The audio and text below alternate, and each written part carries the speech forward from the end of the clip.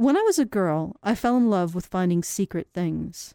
Some of the biggest secrets are right in plain sight. We don't see them because we can't see them. We've been taught not to see them. They're willful secrets, chosen secrets, blind spots. And the biggest blind spot of all is how society impacts men and what ignoring that impact means for all of us. Like a furry torpedo to the jugular. This is Honey Badger Radio. Radio with a bite. Hello and welcome to Honey Badger Radio. My name is Allison Tiemann, and with me is Hannah Wallen and Brian Martinez, and we will be your hosts for this HBR Digest, where we go over the last week in Badger and bring you the most delectable bits, which I suppose are the organ meats, at least according to wolves. As always, if you want to support the show, mosey on over to feedthebadger.com for a number of exquisite and delectable feed options. And if you'd like to get a taste of our community, please head over to badgernation.online and enjoy our public square. Feeling the social isolation blues? Have fun with fellow Badger fans. So, feedthebadger.com to make sure these shows keep coming, and badgernation.online to sample the fun in our community. And now on to those self-same organ meats. Brian. Uh-huh. Are you there? Yes, I am. Can you guys hear me? Yes. Yes. Okay. I actually, you know what? I don't even think you're responsible for this one. I think I am. Well, I think it was a bit of both. A little bit of column A, a little bit of column B. Yeah, because I gave you a number of articles and you picked this one out of those, but I am the one that found them. So I found that there's this website called Outside Magazine. And my wife, she likes to hike and camp and backpack. And so she's into this kind of stuff. And she was getting recommendations to check out the magazine or the website that has magazine in the name. There probably isn't a magazine anymore, and decided to look at it. But then she discovered that a large number of the articles on Outside Magazine were woke feminist garbage that had almost nothing to do with actual outdoorsy interests like hiking and backpacking and such. So she, we had a laugh. She sent me some links to some of the most ridiculous ones that she had seen, sort of at a cursory glance. And we decided to go through for the show this one entitled "How 5 Women." I think it's called 5 Women, 1 Wilderness, 0 Mansplaining. And Zero mansplaining. Where a woman who went on, I don't know what you would call it, I guess a hiking excursion into Alaska from her typically comfortable California home, LA probably. Apartment, something? Yeah, apartment or condo or whatever. Decided to rough it and go out into the wilderness. And she did I think it was like a 5-day thing. And basically ended up spending the whole time talking about how great it was to be essentially away from men and mansplaining. And I don't really know what the point of all that was, except to maybe convince herself of something. I'm not really sure. But yeah, I thought we would go ahead and take a look at that article. I don't know. What I found intriguing, shall we say, about this particular article was that she talked about men as a group, but only afforded men as a group the bad actions that individual men had taken, and did not seem to give any kind of consideration to the benefits that men no doubt had in her life.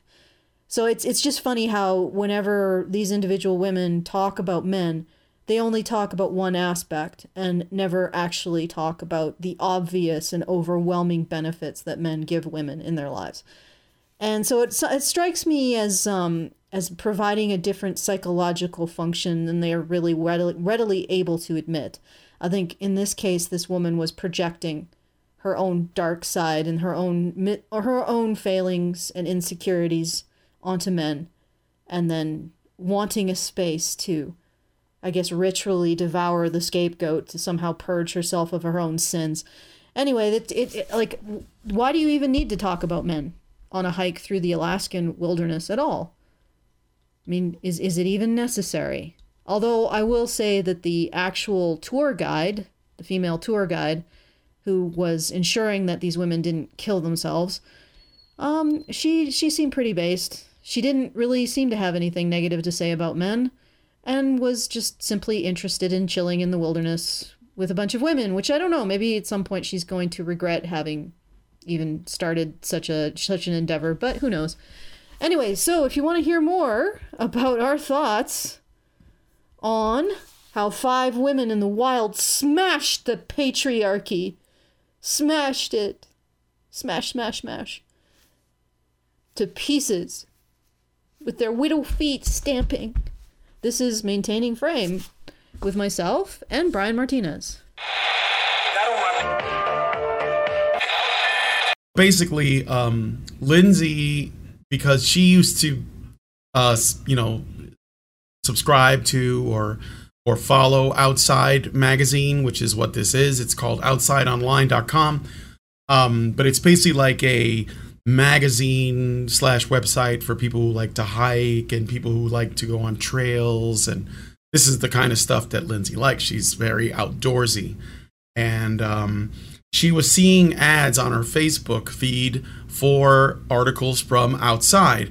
But they were all of a sudden, there were all these like woke, like articles. Even if it didn't seem that way, she would like read through it and then, find out what these were actually about. And she thought it was so hilarious because, that shouldn't really have anything to do with being a fan of the outdoors, which is the only thing that Outside Magazine is. It's just a outdoorsy magazine. But apparently it's not. And so she was telling me about some of these articles, and she was even reading some of them, like this one, "This Trail is Not Your Trail." And she just said that, these are just too funny to pass up. 5 women, 1 wilderness, 0 mansplaining. Is it only one, though? Like, really? I mean... There is only 1 wilderness. I don't know. I don't know that you could apply a number to wilderness, but there you go. I think that they really thought this was clever. That's all. So, when Maggie Shipstead set out to report on women-only expedition travel, she was driven by a desire to learn new skills in a low bro factor environment. But 6 days exploring Alaska with the state's first woman-owned adventure outfitter turned out to be regenerative in ways she didn't expect. I thought that Alaska was basically just men. I don't even... I think it's like... I mean, it's obviously not. But there aren't a lot of people in Alaska because there aren't a lot of people willing to live up there. But I do think that it's probably like... a lot of men there, and women that might as well be men. So, all right, that was just the intro. When I flew to Alaska in July for an all-women backpacking trip, I wasn't feeling my most confident, centered, or fit. Okay. Allison, are you there? So I just want to jump in. I want to jump in really quick. So right off the bat, here's what I got from this. This person, obviously, this woman, not from Alaska. So she came here from somewhere else. I'm going to see if I can, does she have like an author's info thing I can click on? Oh, Maggie Shipstead, here she is. I'm curious about where she actually lives. Because that might tell us something, right? Okay, you look that up. I will do the next paragraph. Yeah, that's fine. Go ahead. Well, I only read the first sentence. So okay, well, I wasn't entirely sure I like hunting or going places or doing things or meeting people. Oh, God. Oh, Jesus Christ. How old are you and you don't know if you like these things? 16 months of a global pandemic can do that to you. Oh, geez, 16 months rocked you to the core that much, did it? But I hadn't gotten on the plane, so now I'd either reconnect with my dormant adventurous self or have a terrible time trying. Well, the fact that you had to turn it into a way of complaining about men suggests you had a terrible time. But we're probably not going to hear about that, except through reading between the lines. All right. Are you? Have you found out anything about our erstwhile adventuress? I'm looking. She is a fellow at Stanford, California. Yeah. Okay. So that makes sense. This trip has been on my docket since fall of 2019. Don't care. Back then, I'd been looking to do a story on the growing popularity of all-female adventure travel. For example, more than twice as many women signed up for REI's women's trips in 2019 as in 2018. I can't imagine that women's travelographies are at all interesting because, you might generate some interest with like a little character arc, like some flaws that the character needs to overcome. But of course, you can't do that with women. The only flaw that a woman needs to overcome is the existence of men, at least for women like this, which she already has by going on this all-female stranger backpack for 6 days. Yeah, so apparently that link where it says more than twice as many women signed up, apparently it's specifically people who sign up exclusively for gender segregated trips. So basically women are more than twice as likely to want to exclude men from these trips than men are to exclude women. So that's the reason. It's not because women are doing it more. It's because they're being more exclusive. Yeah, and I think that's really the cycle of civilization. Women, they get into something like men construct something, women get into it, they exclude men. Men are like, oh shit, well, gotta go do something else. They go construct something else. Women are like, oh my god, you're keeping us from that. And of course, men being men are like, yeah, sure, come on. And then the women exclude the men, and the men are like, oh fuck, I guess we need to go do something else. Rinse and repeat throughout all of human history. Through Instagram, I stumbled upon Backpack Alaska, a fledgling guiding company. It stood out, especially in Alaska, because its founder and owner is a woman, Catherine Walsh, then 30. Born in Nome to a gold mining bush flying father and a California mother, Catherine was raised between her parents' home states and returned north for good in her mid-20s after the stability of a finance job failed to drown out the call of adventure. I was intrigued by a small group trip she ran called Wild Women Expedition Basics 101. Oh, God. 5 days in backcountry, building the skills and confidence needed to venture into the wilderness on one's own, something that hypothetically would cancel out the need for exactly what Backpack Alaska was selling. Doubtful. The cringe is just ridiculous, but go ahead. I think you say that this woman was just called to the allure of adventure from a finance job, but I think maybe she got fired. And I'm basing it on the first 5 or the first 7 words of this next sentence. I'd love to cannibalize my entire company for people not to need guides. Well, I guess every company's trying to put itself out of existence. Catherine told me. She pointed out that women have always been welcome on trips like hers or encouraged to engage the backcountry at all. I would actually, I've been really thinking about it a lot. This is just me personally. I'm not really quoting anything, but, I would love to be able to make a living off of my writing. All right, that's an aside. Let's move on. There wasn't that lineage and network to draw you in, she said. And when you did get into it, you're always the odd man out, odd woman out, whatever, and that gets tiresome. She wanted to create a ripple effect of self-sufficient badassery. How is it? Oh God! If she hadn't found that Backpack Alaska was founded by a woman, would she never have even gone on a hiking trip or a backpacking trip? Like, did she need to know that there were women involved in order for her to even take an interest? Because I feel like that's what she's saying. She's saying, I do things, my hobbies consist of anything that a woman is doing exclusive from men and separate from them and to the exclusion of men. And that's what gets my motor running. Also, I'm miserable, but I don't know why. When I hear this, I can't help but imagine this funny version of reality where she and her friends are they believe that they are roughing it, that they're on this trail and they're backpacking through the wilderness, and that there's danger potentially around every corner.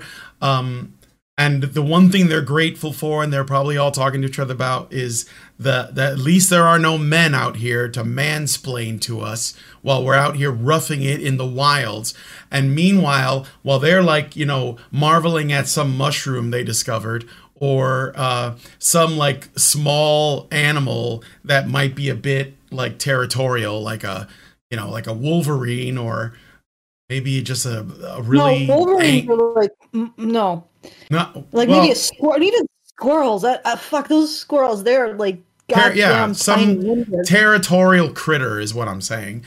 But meanwhile, what's really happening is that their trail trip is a bit more like a theme park ride where they walk, and there are men whose job it is to essentially like continuously keep the most savage and wild animals as far away from the trail as possible. So they're like fighting off bears, but it's far away enough from the women that they don't know. And it's just this thing. You imagine the trail path, and then there's like a wide berth around it, where there appears to be wildlife and trees and stuff, and they can see it, and maybe a river. But outside of that, outside at the edge, at the perimeter, are men who work there that are basically like, setting traps and driving away predators. And God knows what's up in Alaska. Wolves, maybe some kind of cat that could be really dangerous. Bears, like I said. And they're over here going, we did it, and I feel like that's basically everything now too, when it comes to like, women in the in modernity, in modern, comfortable, large metropolitan cities, saying that they have accomplished something, and it's only possible because men on the perimeter are thanklessly keeping them safe so that they can do that stuff.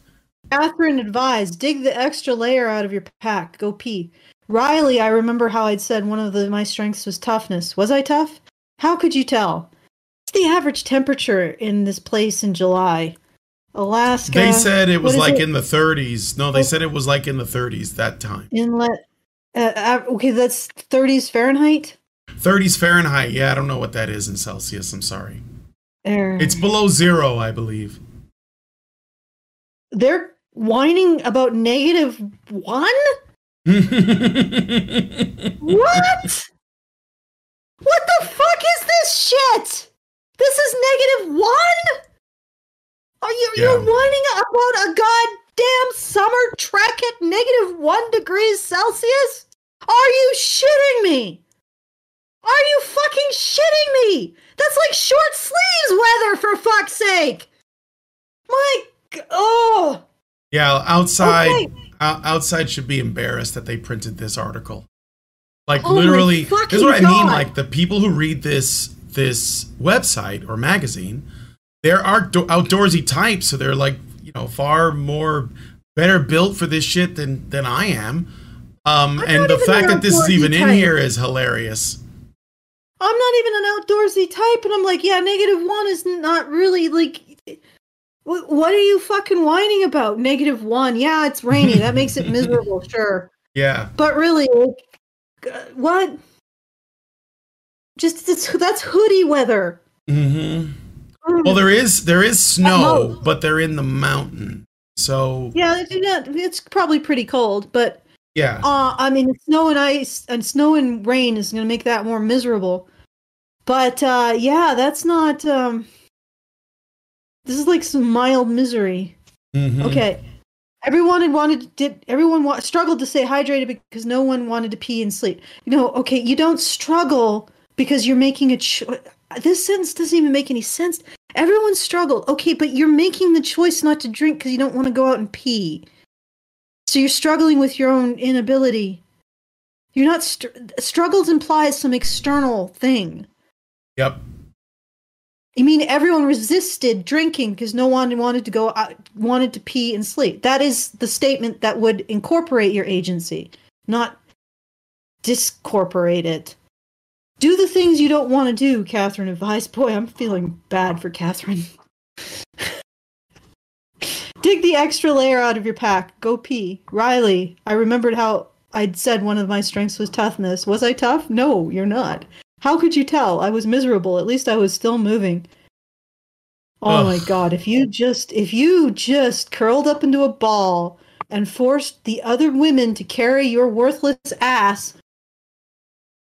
Oh. I can't carry it for you, but I can carry you. This is women's version of the trip. Yes, this is the women's version of Sam and Frodo, like trying to climb the mountain to get into the lake of fire to cast the ring. Going through the swamps with people's bodies, which is definitely based on the trenches. Back before I'd gotten myself into this. Can you imagine Sam writing about his, like, you know, climbing the mountain and like doing it in these terms? Well, it wasn't fun, but you know, I had to do. I guess I got it done. I was moving. No. Well, I mean, that in that case, it would sound really underplayed. Yeah, exactly. Exactly. Their granola bars are frozen, which I don't know. The lambus bread is frozen. Yeah. A -1 too, eh? Okay. Back before. Oh my God. Oh my God. Oh, this pain. Oh God. Back before I'd gotten myself into this, I thought how the language we were using for interacting with the wilderness had traditionally been aggressive, masculine, conquering, slaying, bagging. Of course, that's all hubris nonsense. You can't conquer a mountain or a river or any wild place. Oh, lady, you're such a fucking conquering, slaying, bagging. Oh, you are such okay. Do you know why human beings use those terms? Because nature is terrifying. Yeah. Eventually at 8:30 p.m. we found ourselves at the top of a steep and hugely unappealing slope of wet boulders, a few hundred feet above the lake that was supposed to be our campsite. You know, the fact that I don't know what she gets out of this, but you know, to have triumph at being able to overcome your physical limitations by testing yourself against a slope or whatever and say, I conquered this. Everybody knows you didn't literally fucking level it with dynamite. You fucking or defeat it in a duel to the death. Or defeat it in a duel. With knives. We all know that it's shorthand for saying you conquered your own inability and fear. Yeah. Okay? Draw your pistol, mountain. Draw your pistol. Shoot out at noon, mountain.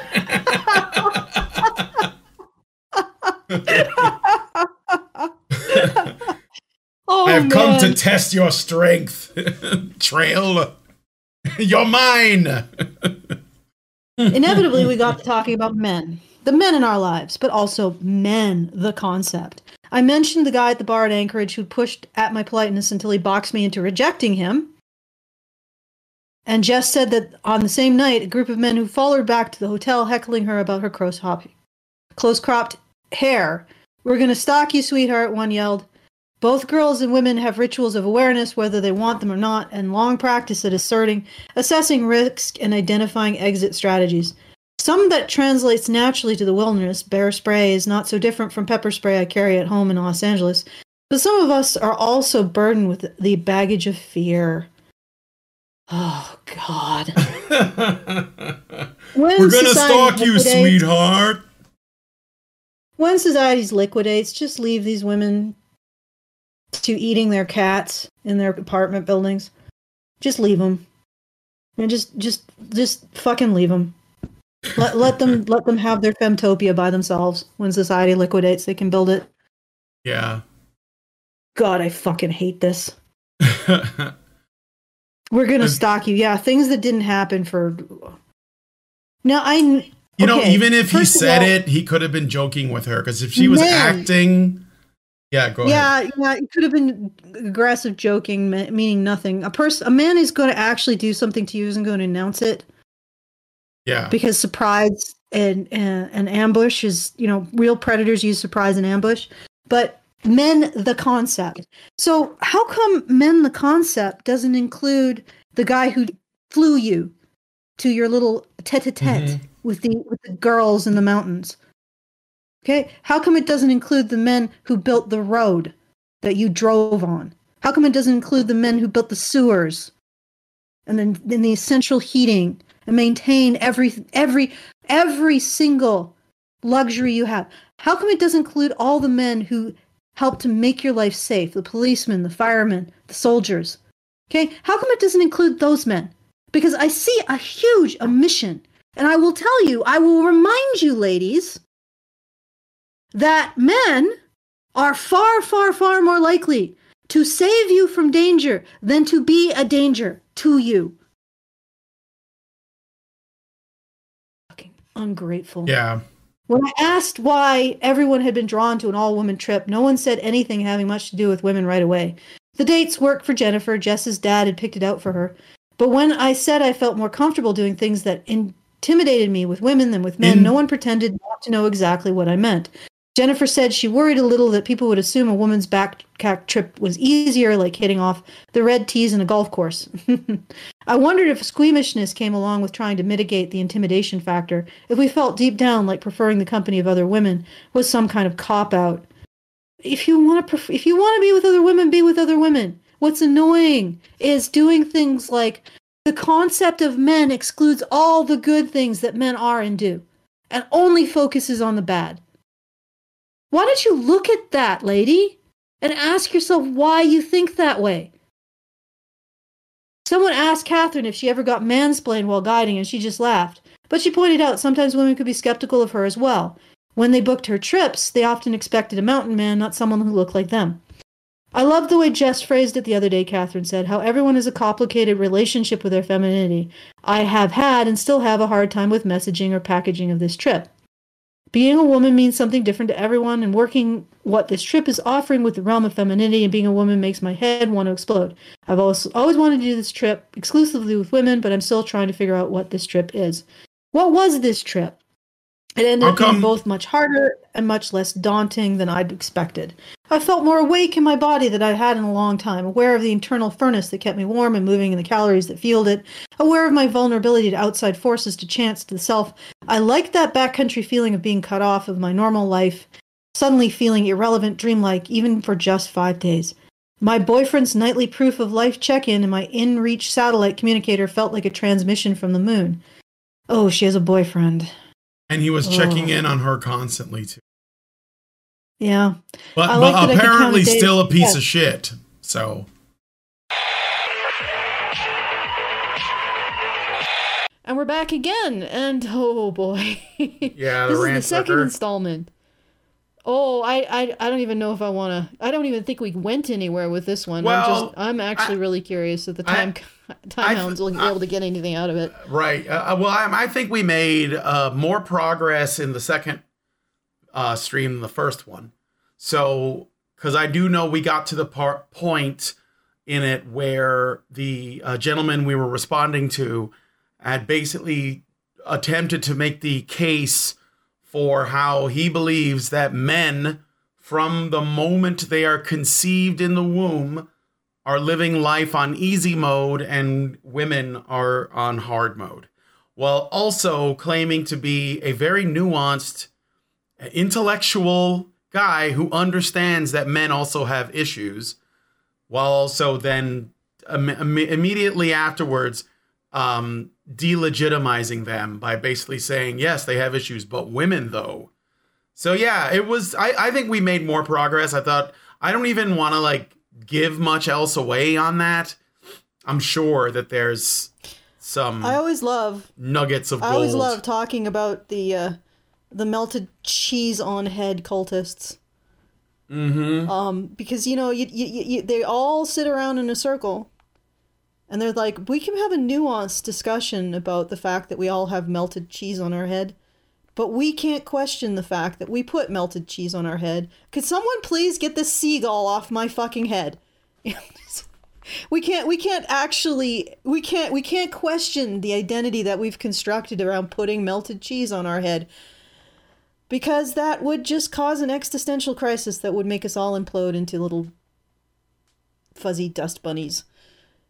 I know, but people are like, what the hell is she on? I'm saying that once a guy says something stupid like men have a life on easy mode, he's basically saying he's a cheesehead melting cult member, and you can't, he's not going to have any nuance, because the basic foundation of his belief cannot be questioned. The basic foundation that somehow you derive benefit from having melted cheese on your head can never be questioned. And that is just as absurd as saying that women have it worse. Period. Women do not have it worse. Societies are arranged to ensure that women do not have it worse than men. That's why they don't, ever, in any circumstance. I mean, outside of a situation where men have failed to provide and protect for them.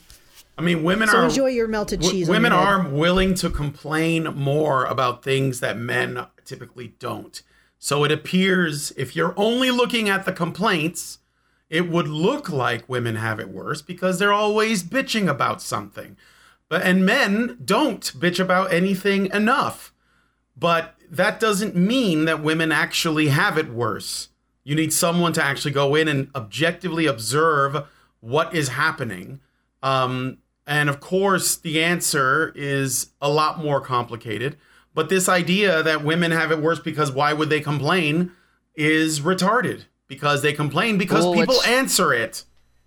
What's funny is that, feminists make this big deal about men having power fantasies. Male power fantasies, right? They don't like when men are the heroes in video games. They don't like when men are the heroes in movies or stories or anything like that, because male power fantasies. But what is the ultimate male power fantasy? But the idea that no matter how bad men have it, no matter how many adverse conditions a man or a boy might face, you must always presume that women have it worse because male privilege or whatever. Like, that is because the ultimate. Need to save them. That is the ultimate power fantasy, and honestly, it's usually feminist men that I hear it from. And feminist men are the ones that get the most heated with me when I try to tell them that, no, actually, I'm not oppressed, and you should stop trying to use me as your personal battering ram and my gender as your personal battering ram. They get very upset and very territorial about it. It's very interesting to watch. The cult of melted cheese always knows it's right. Yeah. But what I wanted to point out is when you look at these kinds of narratives, it's always a man can overcome any adversity to save who? A woman. So he can endure any. And this is the ideal of manhood. The ideal of the male identity is to endure any depredation in order to protect and provide for women. And what a surprise! Most men buy into this idea that women always have it worse, because how else are they going to maintain the identity of being able to save them? But here's the thing. Women never have it worse. And the reason why is purely biological. If a society, if you see a society as an organism of group reproduction for humans, a society exists to preferentially protect and provide those members of it that create children. So women will always be safer and more fed where possible than men in every single society. Now, in some societies, they have to constrain women's actions more because they don't want their women being eaten by, feral hogs or whatever. Or alternatively, they have an incredible resource crunch. So there's a high degree of violence over resources, and they don't want women caught up in that. But in every single society, women are safer, and they're less likely to die of famine than men. So this is absolute nonsense to assert that women have a life on easy mode. They don't. They absolutely don't, and it's ridiculous. It's actually just it's just a slander against men. It's basically saying, men, you haven't done your job, and we are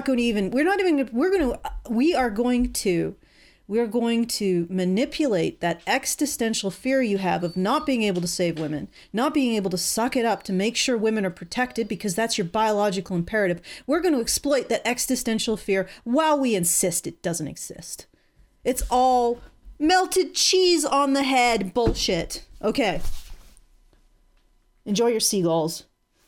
Healthy Gamer GG talks misogyny and gaming, and we figured it was time for some nostalgia. Rant. Something. Coming to you live from deep within a radioactive, well, an icy, windy, snowy, slushy.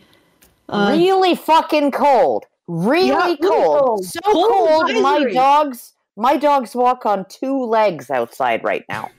They walk like some sort of furry cryptid. The more that you think you know about something, and the more surprised you are by someone's opinion, you shouldn't double down on what you believe. You should actually listen to that person even more.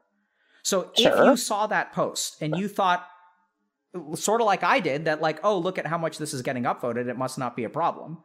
You have to understand that like the more logic that you have to discount their perspective, the more catastrophically incorrect you are. No. Of course, no. That doesn't make any sense. Oh, can we apply this equally? All right, my dear individual with the COVID hair. What we're saying on this podcast is probably quite astounding to you. And you are probably already looking and searching for ways to deny it. Double down. To double down. So are you going to take what we're saying and really internalize it? Okay, I don't know if he's repeating himself, Brian, but I'm almost certain we heard this before. Oh yeah, are you going to take our statements and really start questioning yourself about what you're actually doing when you're going into the fray to save yon Lady Fair from misogyny, which incidentally, again, shit talking, gamers do it to gamers. It has nothing to do with sex except that you will get different insults based on your sex. Yeah, you'll be like, only if those insults get a rise out of those women. Because if you make pointed insults towards women or ribbing towards women that has to do with their gender and they don't get upset, then they're going to just try something else. If it works on them, which it often does because most women cannot handle criticism, even if it's not overt, even if it is something that could be seen as criticism, they flip the fuck out. And when they do, men that want to troll people, they see, oh, well, that's a soft spot. I'm going for that. And that's what they do. It has nothing to do with misogyny. It's about what works. All right. So when you look deeper and you look how men and women's identities are structured in this society, we have this extreme focus in our society, and you don't actually see it historically and evolutionarily. Throughout all of human history, women have had to provide for themselves to some degree. The reason why there's a focus on male provisionship is because children need a lot of additional resources when they're gestating, when they're lactating, and when they're growing up. So a man has to provide additional resources in order for children to reach adulthood. That's where it comes from. It's supposed to be about the children, not about the woman. In our society, it has become about the woman. And that is actually not it doesn't make a lot of evolutionary sense. Makes none. Okay? It makes none. But because of that, men have developed this identity around seeing themselves in terms of being able to serve women, being able to provide and protect for women well beyond what was expected evolutionarily or throughout history. To treat women as these fragile, incapable things that they usher or they carry around on their shoulders and do everything for. So when they see this, are you really doing something for women, guys, like the Healthy GG? When you go in or you create a climate in which there isn't the expectation for the women to deal with this non-sexist shit talking that everybody has to deal with, but instead they shouldn't have to be exposed to it. You're doing that because you actually care about women or because you care about your identity of saving women. We're going to go to the next time. If you get fertilized with an X chromosome, you start to life on hard mode. Like it happens then, like in the embryo. And okay, then there's going to be a lot of people. Stop. Why is he saying this? Is he saying this because it's true, or he's saying it's because it's flattering to his ego to believe that women need him so much? No. Here's the thing. He literally says if you're fertilized with an X chromosome and not a Y chromosome, you have an advantage from the embryonic stage, which is absolutely untrue. More male babies are spontaneously aborted within the first 20 weeks of pregnancy than female babies, right? What you have is a situation where about equal numbers, right? So the birth ratio is about 0.05, right? So 105 boys to every 100 girls, but there are 50% more miscarriages of boys than there are of girls, right? So, and more stillbirths of boys, right? So you literally, from the womb, girls are at an advantage, boys are at a disadvantage. So here's what I've learned. So the first thing, people talk about circumcision. Now, circumcision is a problem, right? So, like, sure, circumcision is a problem. But there are literally parts of the world where when women are born, they will cut off their clitoris. Like, this happens. Right? So you're supposed to be shot. Wait. So he said, this is the thing. Now, I don't think this guy is a feminist, but that doesn't really matter. Like, if you asked him, are you a feminist? He'd probably say, no. But it doesn't really matter because, he hasn't actually. No, but he is effectively he's carrying water for them by essentially talking about women and men in this way. And what I mean is he says, oh yeah, men have problems, women have problems. Right? Yeah, but there's no like, well, okay, but men have problems that we ignore as a society, that we don't try to do anything about, that the tools that we have to supposedly fix are all distorted and wrong because they're made by feminists, and that much of this same ideology is what is killing men to this day. And if it's not killing them, it's driving them to depression, it's driving them to substance abuse, it's driving them to self-destruction, and it's driving them to violence in extremely rare instances. But I'm not going to say any of those things. Instead, I'm just going to say men have problems too. And so you treat it like it's, oh, this is suicide. That's just a human problem. Everybody's got that. And what he's about to say, he's saying, oh, circumcision, I'm not for that. Oh, no, don't play it. Let me fucking talk. Let me fucking talk. Because I'm going to predict it. He's like, oh, well, in some countries, they literally lop a girl's clitoris off the moment she's born. No, that actually happens. Did you know that, guys? Holy crap. Also, circumcision. That's something we should probably talk about at some point after we're done with women's problems. No, but that doesn't actually happen.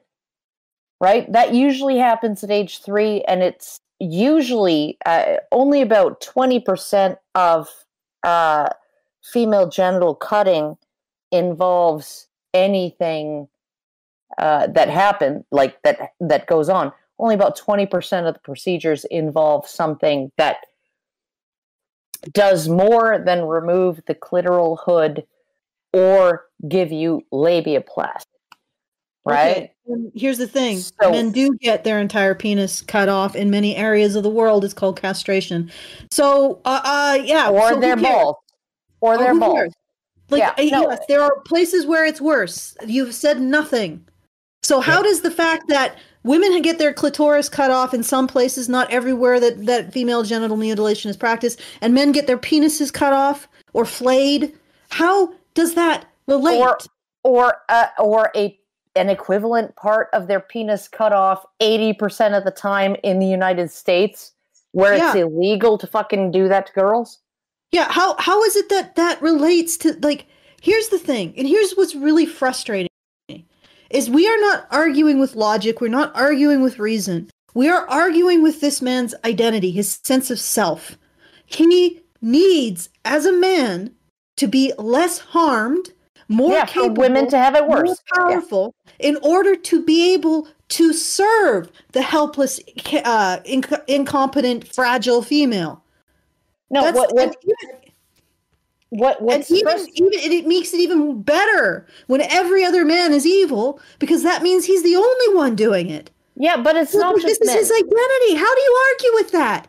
How do you say, dude, you are blinded by how you've structured your identity. People don't question that about themselves.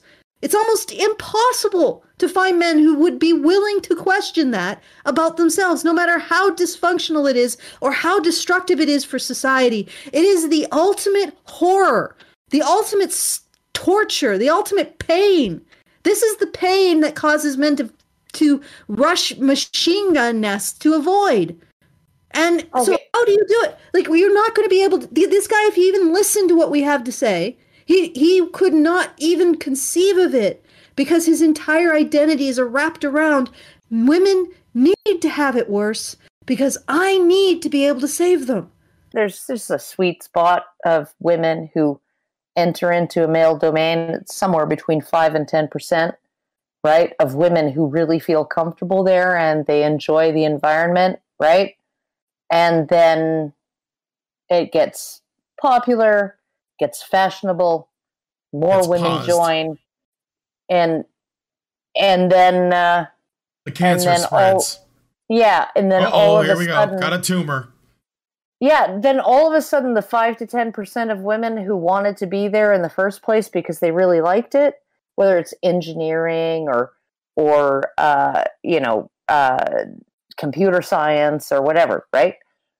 Yeah, they are actually driven out, and the harpies are the ones who take over the space and then demand all of the men change, and then the men start flooding out, and then you're just left with a bunch of women who are like, well, if we move the enter button to the top right of the screen rather than the top left of the screen, then that's a whole week of work that we can bill for.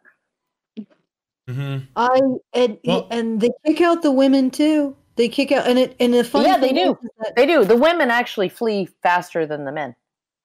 yeah, and you know what? If we could just equip those women with the ability to fight back against the harpies.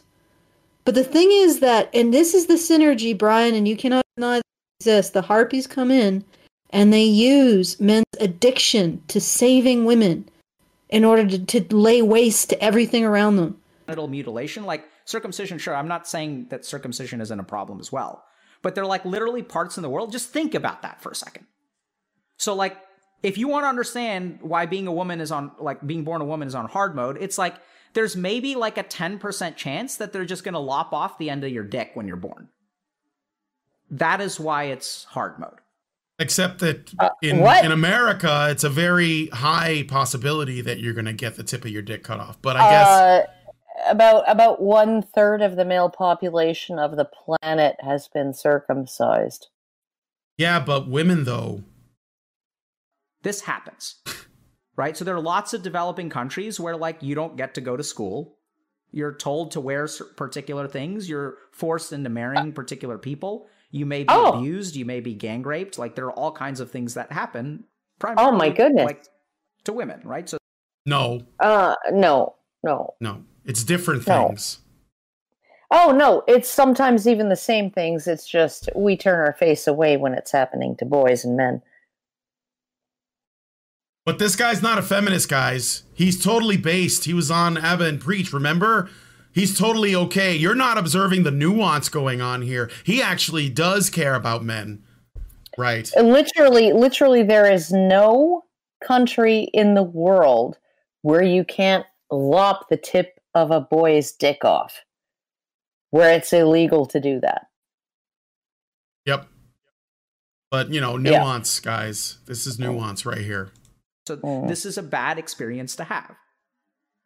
And people will say like, okay, that's developing countries. Like, what about the women here? Somehow I don't believe those women are playing Call of Duty or Fortnite, but okay.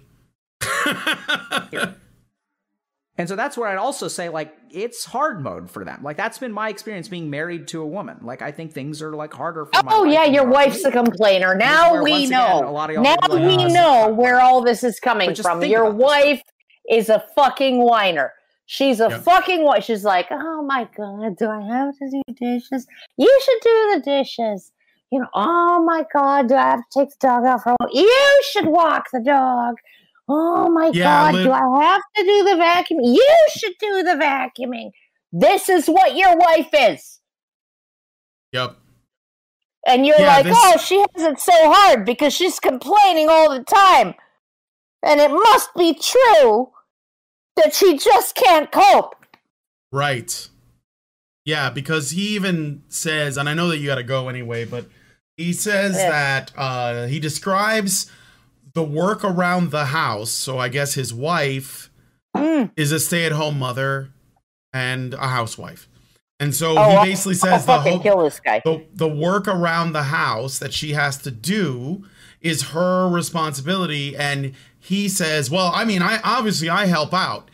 But then he goes on to make the case that saying I help out is proof that he's doing less because he's a man. And by the way, he does not at all take into account the fact that he has to pay all the bills and keep the roof over their heads and put food on the table and do a fucking job. There is no world where if there is a woman at home and a man at work, so we'll just go with that model as our example, where the man calls the woman and asks her to come to his job and do a few things around the office and then sends her back home. That does not happen. But what does happen is when men come home, women have a list of things for them to do. And I'm not even saying that that's bad or unfair or anything. I think that we have just accepted it as a reality. You know, it's time to, if you, in most marriages, men are going to have to clean out the gutters. Men are going to have to take out the trash. Men are going to have to mow the lawn. Men are going to have to do a number of things. They're going to have to make trips here or there. They got to clean out the garage, whatever it is, right? And this is simply expected. And most men just simply go along with it. They just treat it like their fate, and that's fine. And women do everything else if it is that kind of setup. But there is no such thing as a woman going to a man's job unless she works there too, or they own the business together, and like does little things around the office and then goes back home and helps out. What? You mean what? You mean what? I didn't realize that wasn't allowed.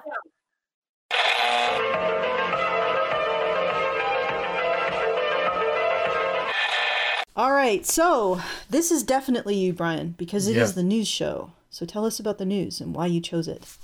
Yes, so on this week's news show, Hannah wasn't available, sadly, because it would have been nice to hear her thoughts on these things. But we talked about the passing of feminist titan and essentially the mother of intersectionality, or at least one of its non-specific, non-binary, parents, Bell Hooks, who passed away at 69. And I wanted to use this as an opportunity to discuss the kind of impact that Bell Hooks' specific flavor of feminism has had on the broader culture, because I think its intersectionality seems to be the dominant form right now. After that, we talked a bit about a legal settlement that Nicholas Sandmann had with NBC. It's undisclosed in terms of the dollar amount, but he is still winning cases, or at least settling cases with various media outlets that have essentially tried to paint him as everything terrible. Everything.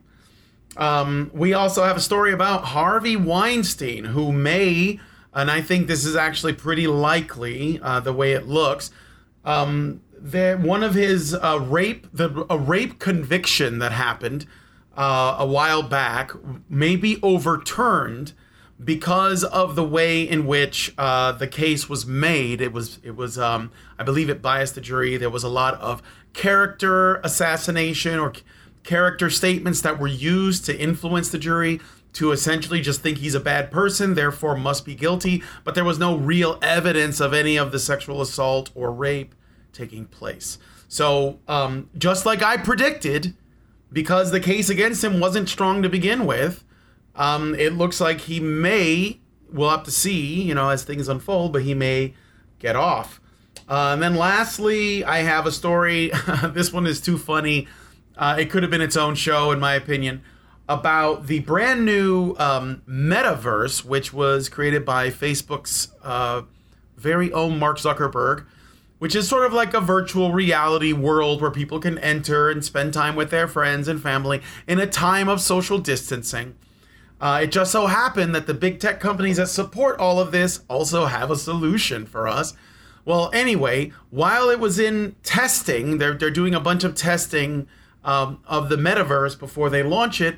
A tester, a woman, basically said that she was sexually assaulted in the metaverse, and that the Meta company, the company itself, has launched an investigation to get to the bottom of it. Who sexually assaulted this woman in the metaverse? And I don't really know if it's necessary to go much deeper into that, but that is the news stories. That's where we are now. And yeah, that's basically it. People are getting assaulted online. That's you know what?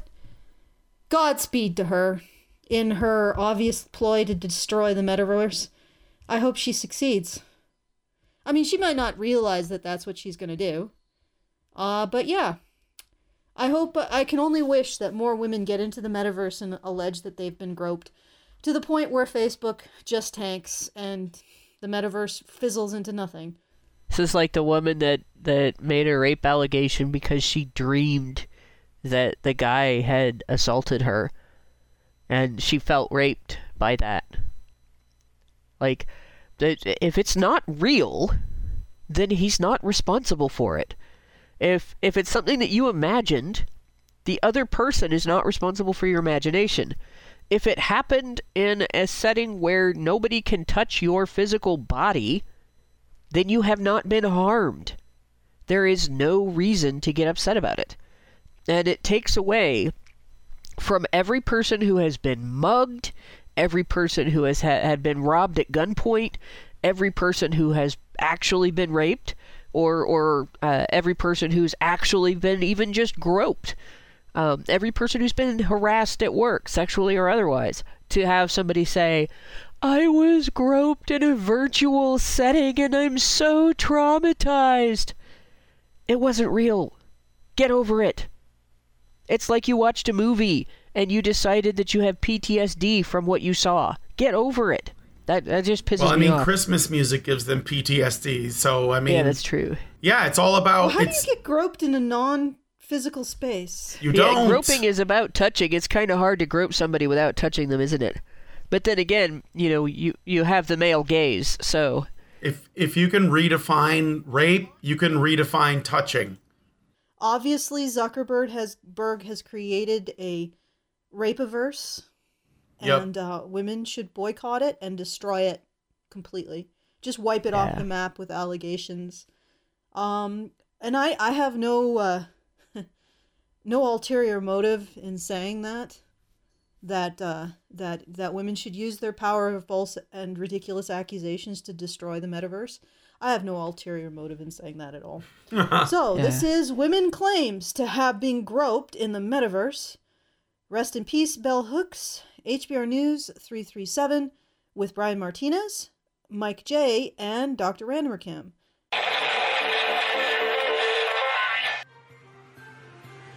This is HBR News number 337. Woman claims to have been groped in the metaverse. R.I.P. Bell Hooks, where we reflect on the stories of the week. Give it the Badger treatment.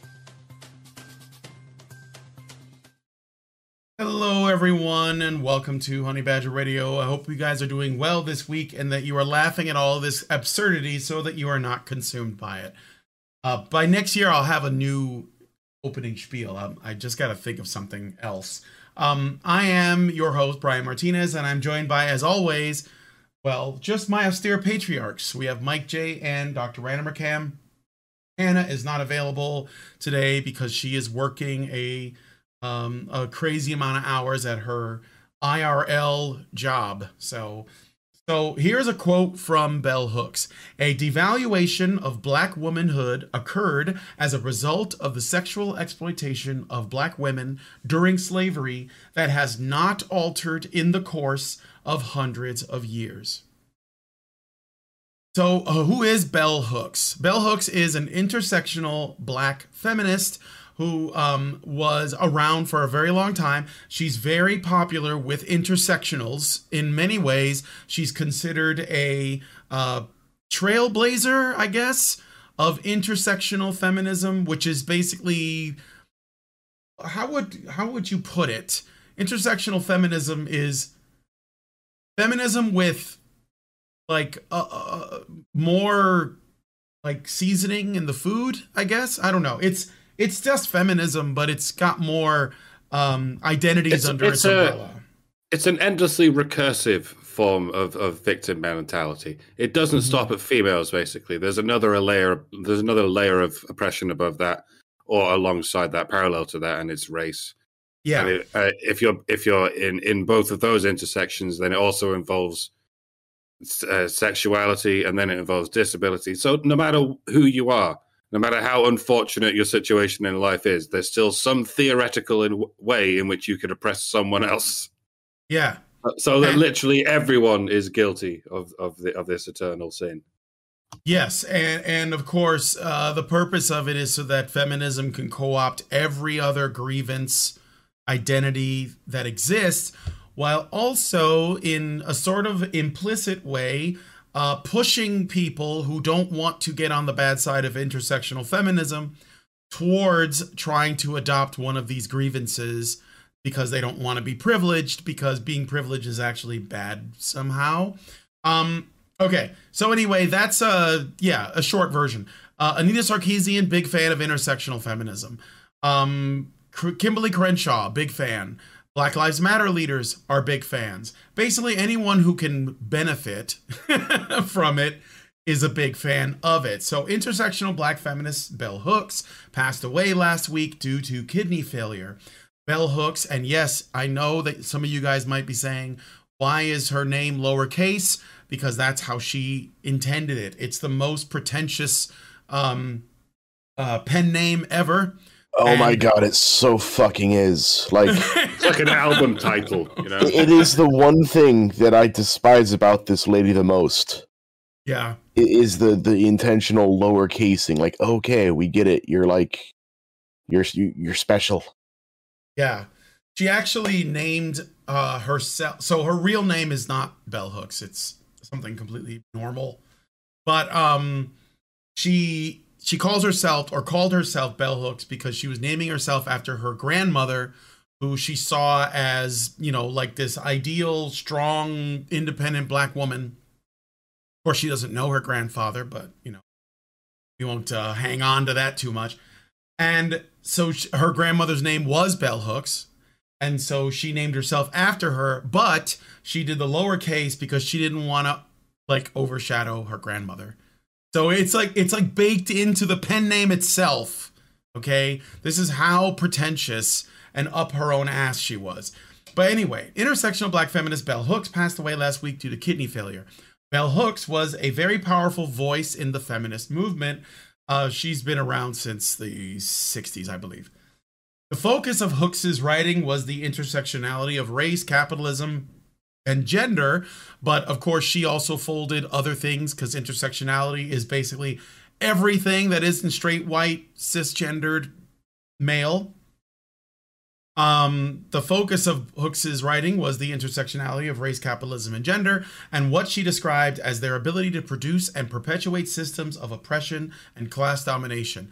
In the wake of her passing, many in the academic sphere had nothing but praise for her works. Kimberly Crenshaw, who is a well-known critical race theorist, said the following about Hooks, quote, "I think of Bell Hooks as being pivotal to an entire generation of black feminists who saw that for the first time they had license to call themselves black feminists. She was utterly courageous in terms of putting on paper thoughts that many of us might have had in private." There isn't much else to say about it except that there were lots of intersectional feminists sharing quotes from her and, you know, all kinds of stuff online. And I think that, Bell Hooks was a monster in terms of what she believed. And it doesn't really matter that she's no longer with us. I mean, you know, rest in peace and all that. I don't disparage the dead, but yeah, what she left behind is doing tremendous harm. This is why, by the way, we have critical race theory. It's one of the factors anyway, and she is sort of a precursor to that. So, Nicholas Sandmann, as some of you may recall, was the Covington Catholic High School teen who drew nationwide outrage after he did nothing more than stand and smile during a school trip to Washington, D.C. He's back in the news. He actually... I'm Hmm? sorry, just real quick. He didn't just draw nationwide outrage. He drew First Nations wide outrage. But anyway. You know, because natives are often called First Nations people. So. That's right. So, in a short and to-the-point tweet made last Friday, Sandmann stated, quote, "At this time, I would like to release that NBC and I have reached a settlement." End quote. The tweet being in reference to just one of the many lawsuits that Sandmann has engaged in since being lied about and defamed by many alleged media outlets, as well as individuals. NBC joins the ranks of CNN and The Washington Post, who also settled with Sandmann rather than go to trial. But Sandmann's work is far from over. The teen still has ongoing lawsuits against ABC, HuffPost, NPR, Slate, CBS, and many more. I guess when they settle out of court, the public never gets to know what that settlement was for, right? That's usually part of the settlement agreement. Yeah. Yeah. So it's I probably think $250,000 was after, always a little bit. Well, that was what he could have sued them for. So the settlements, you'll have to ask a legal expert, but it's like 10% or less of what they would have won in court or whatever it is. You know. after I think a couple of years, though, I think at some point they get to tell, but I think we're gonna have to wait a while to hear that one. So the rape conviction that landed Harvey Weinstein behind bars may now be in danger of being overturned. At a Wednesday hearing in New York before the Appellate Division, First Judicial Department, justices seemed perturbed by prosecutors' strategy of including testimony from women whose accounts were not part of the criminal charges facing the disgraced movie mogul. The judge in Weinstein's original criminal trial also allowed prosecutors to bring up other incidents that may have portrayed Weinstein in a bad, but not necessarily criminal, light. Okay, so the prosecutors were essentially character assassinating Harvey Weinstein to make him look more guilty, even though the evidence they're bringing forward has nothing to do with the accusations against him. Now, who did they do that to also? Do you guys remember Kyle Rittenhouse? Do you remember how the prosecution was trying to frame him as a bad person? And none of that was at all related to what happened that night. They asked him if he played Call of Duty. I mean, that's how far they were willing to go. This is the same. So this is from Vice magazine, not exactly a pro Harvey Weinstein website, to my knowledge, anyway. Quote, what did leaving his employee on the side of the road in a foreign country have anything to do with his sex crime case? Asked Justice Sally Manzanet Daniels, according to Variety, other than let's put in as much as we can to show that this guy is terrible. It's just saying he's a bad person, therefore he probably did it. This was an attempt to bias the jury, which, by the way, is pretty effective, or it can be. What did leaving his employee on the side of the road in a foreign country have anything to do with his sex crime case? Asked Justice Sally Manzanet Daniels, other than let's put in as much as we can to show that this guy is a terrible guy. At another point, Manzanet Daniels asked the attorney representing the Manhattan DA's office, you're really arguing this was not overkill? Justice Judith Gish, another judge on the appeals panel, said of Weinstein, quote, he doesn't get convicted because he's a bad guy. He gets convicted for these particular crimes. So that argument, I have to admit, is rubbing me the wrong way, end quote. Weinstein was convicted in New York in February of 2020 of raping a woman in the 3rd degree, as well as criminal sexual act in the 1st degree involving another woman. Other women also testified against Weinstein as part of an effort by prosecutors to illustrate a pattern of abuse. Weinstein was ultimately sentenced to more than 2 decades in prison. But he is currently filing an appeal, this is what I'm saying, and it's starting to look like he may get it. Quote, the jury was overwhelmed by such prejudicial bad evidence, Barry Kamens, Weinstein's lawyer, told the appeals panel, according to CNBC. Quote, this was a trial of Harvey Weinstein's character. The people were making him out to be a bad person. He was in a legal vice in this case, Kamens added, according to Vulture magazine. So Vice is pulling from a lot of different places. The justices in the New York appeal are not expected to rule for several months. In the meantime, Weinstein is facing sex crime charges in Los Angeles. So I know that this is a really tough case to talk about because I don't think anyone here likes Harvey Weinstein. But it's important to talk about the toughest cases because you have to consider this. For every Harvey Weinstein that's basically like going through this, and apparently there's only this one, unless, of course, you know, we get some new developments regarding Ghislaine Maxwell, but somehow I don't think she's going to be treated the same way as Harvey is being treated. But for every one of these guys, there's lots of normal guys that don't have the money to pay for really expensive lawyers and go through this whole appeals process, but you can use the same tactics against them, which is essentially using the prosecution to character assassinate, bring forth endless female witnesses, all willing to cry on command on the stand, so that they can basically say this person he must have killed, raped or abused or assaulted these women because he's a bad person.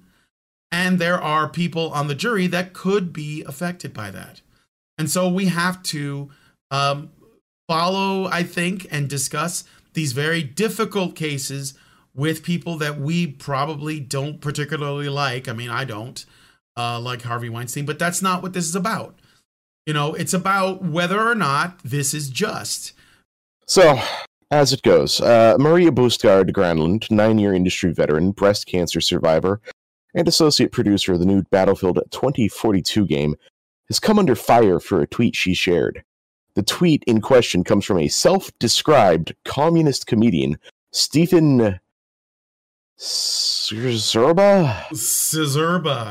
That's wait, what the?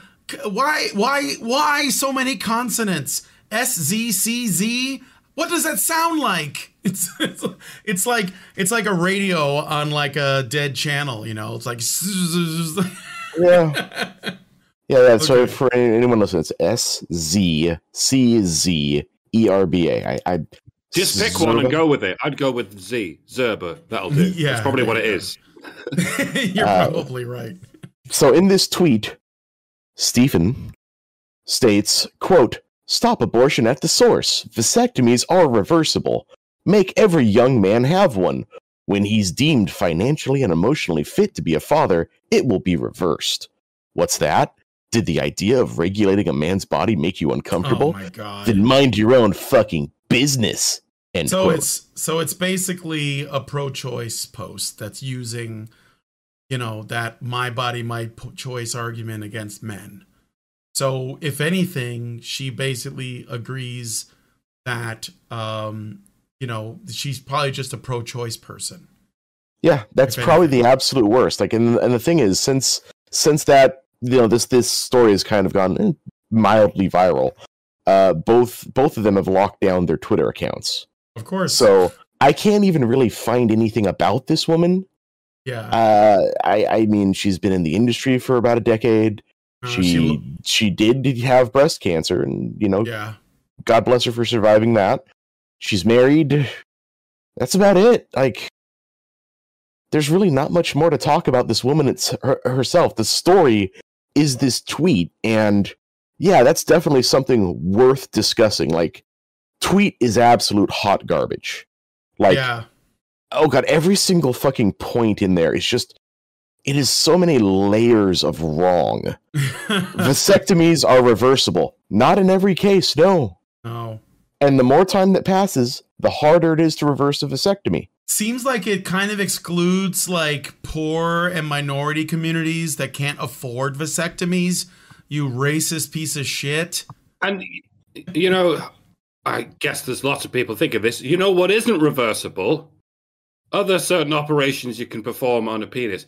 I've never met a woman who didn't have an opinion about circumcision, despite not having a foreskin. Yeah, and again, no room, no opinion, but no, you can have all the opinions you like about male genitalia without having a scrap of it, unless it was perhaps concocted together in those Dr. Moreau labs you have now. And again, the completely two different things.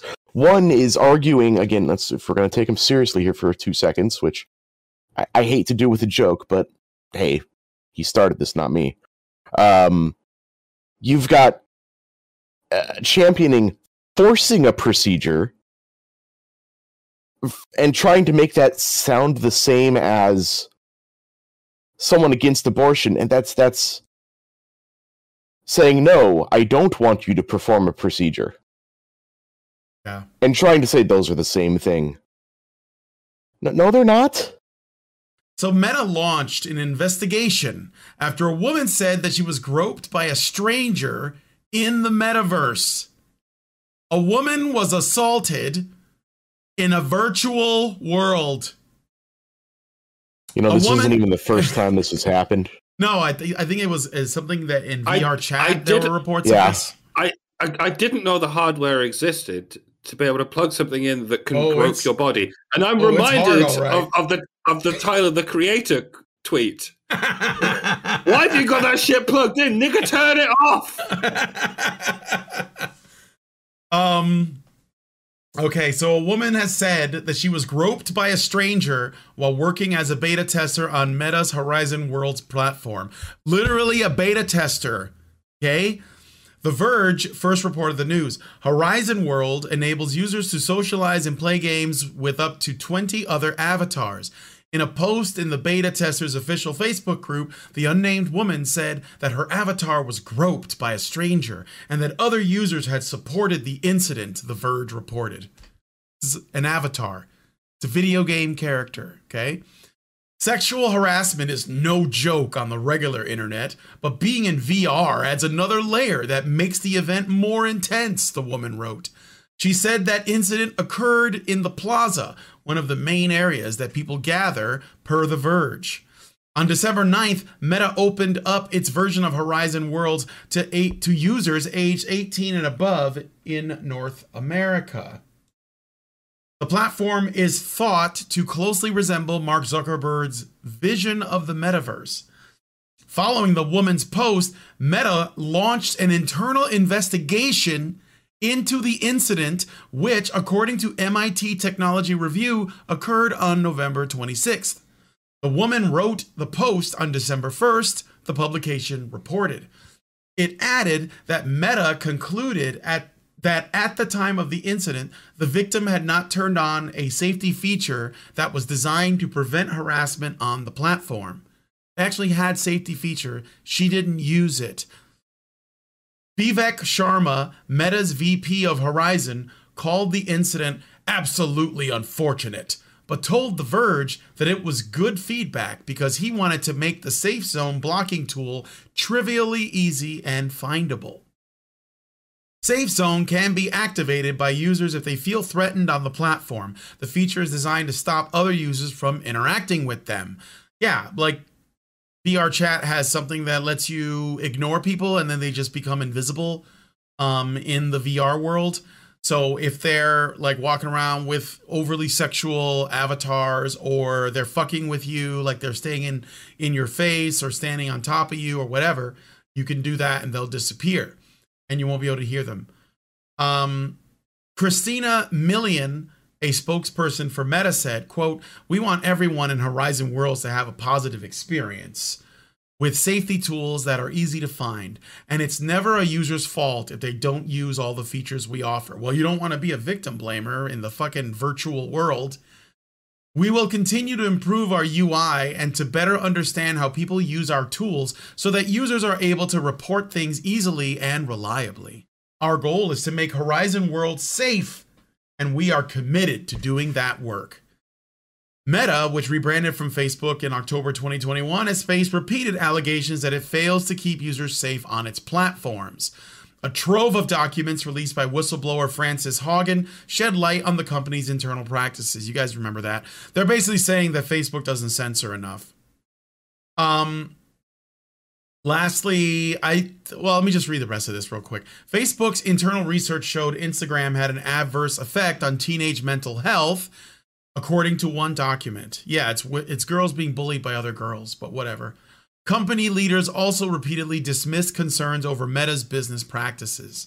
In November, the FT revealed a leaked separate memo in which Meta executive Andrew Bosworth said that it was practically impossible to moderate the behavior of metaverse users on a meaningful scale. Yeah, because it is. So there we are.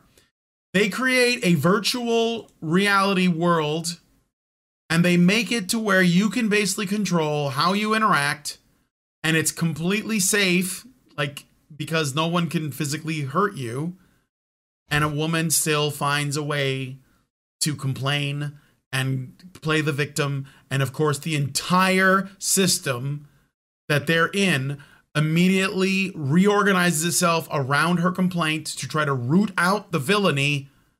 And they're going to do that. They're literally still investigating, which I don't even know what the fuck that means.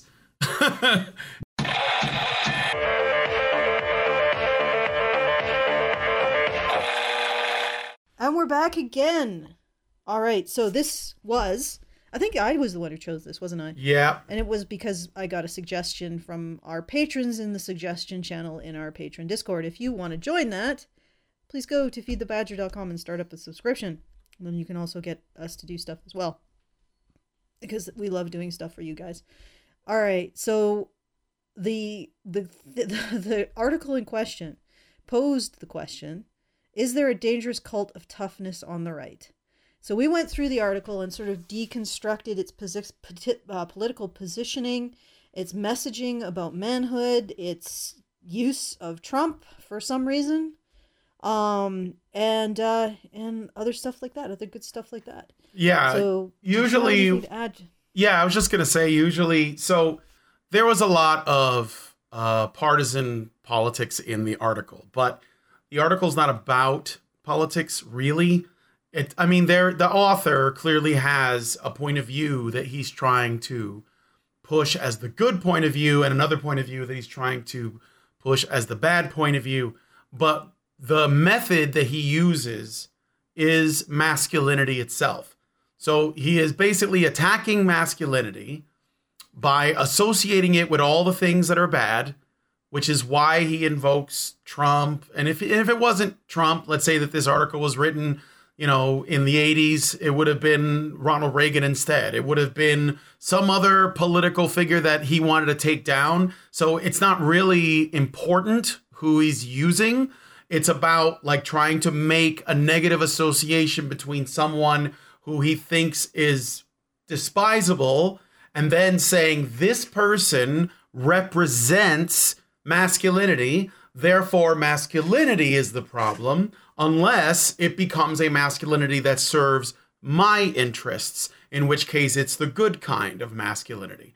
And so it's really a roundabout way. It's using masculinity and all of the ways that masculinity has already been sufficiently sort of demonized. I think that in many ways, most people seem to have, that they can't even talk about masculinity anymore because they're not really sure what it is. I think this is why we have such a crisis of masculine identity in men that are trying to find the answers, because they have been told masculinity is this thing by their teachers, by the media, by everything around them. And of course, it happens to be associated with terrible things. And they're like, well, I don't want to be that, so I need to figure out what it is. And so they're a lot of men wandering around in the dark, raised by single mothers, so they don't even have anything to model it after. They're trying to figure out what it means to be a man. And of course, this guy, he has the answer. What it means to be a man is to be evil Nazi Trump guy, or you could find salvation by joining my cult, and then we'll do good things. Yeah, it's basically what is happening. But ultimately, this isn't about any of that stuff. It's about male identity and how it's been taken from men, and now it's being offered back with caveats. Well, we'll give you back your manhood, but first you have to do what we say. Yep. Well, they start with the premise that men don't care about women, that men actively oppress women, that men don't want to protect and provide for women, and especially those men who believe in ideology that I don't agree with. But if you want to be a good man who does those things, then you should be part of our ideology. And the funny thing is that this works. And the reason why it works is because it relies on the very thing that it says doesn't exist: men's desire to protect and provide for women. Once again, their biological imperative to make sure the people who are responsible for the next generation existing get preferential provision and protection. So it's a classic trick, and we're going to call it out wherever we see it and whenever we see it, and help young men avoid it, because men are good. Men naturally want to protect and provide for their families, for women and children, and the vulnerable in their communities. And that's that. Mm-hmm. Masculinity is good. I think there's a serious degree to which social justice types in general hate toughness in general, like toughness of all kinds, specifically because they are wimps.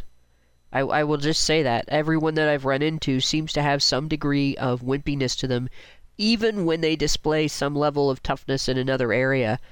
And for some reason, they don't seem to differentiate between aggression and toughness.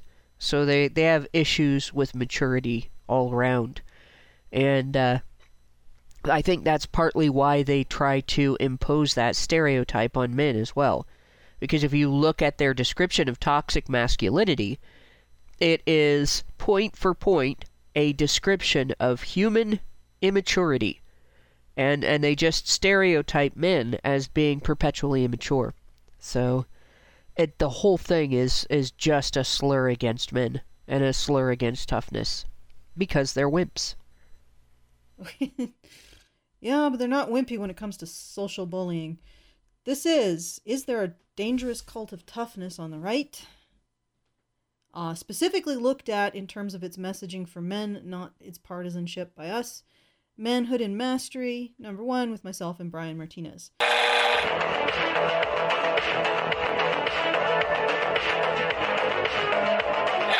Hello, and welcome to Honey Badger Radio. My name is Allison Tiemann, and I will be your host along with Brian Martinez. And this is Mastery and Manhood, examining the dangerous cult of toughness. So you may have noticed that we have yet another type of show. The idea behind what we're going to present here is basically that there are a lot of pundits, commentators, psychologists, ideologues that'll tell young men what it is to be a man, a good man, a real man, or what you have to do to be acceptable, or even disavow your manhood for the sake of womankind. But as you've probably noticed, that's not what we're about here at Honey Badger Radio. We're of the opinion that men naturally and instinctively want to provide and protect other men in need, women, children, the elderly, and that no force is necessary to create this desire in men to sacrifice for others. It's the nature of the beast. It is innate. When men aren't doing these things, when young men are failing to achieve or launch or what have you, or whatever the new epithet for men failing society is, instead of blaming men, perhaps we should look at what's stopping them from engaging in their instinctual behavior. So, in service to that, we call out bad faith manipulations of young men's already existent desire to be strong for others.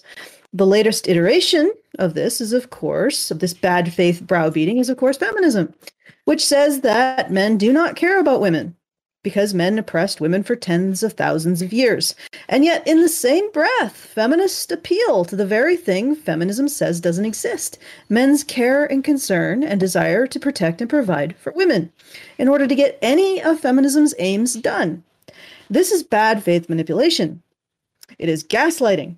It's manipulation that relies on the very thing it says doesn't exist to work.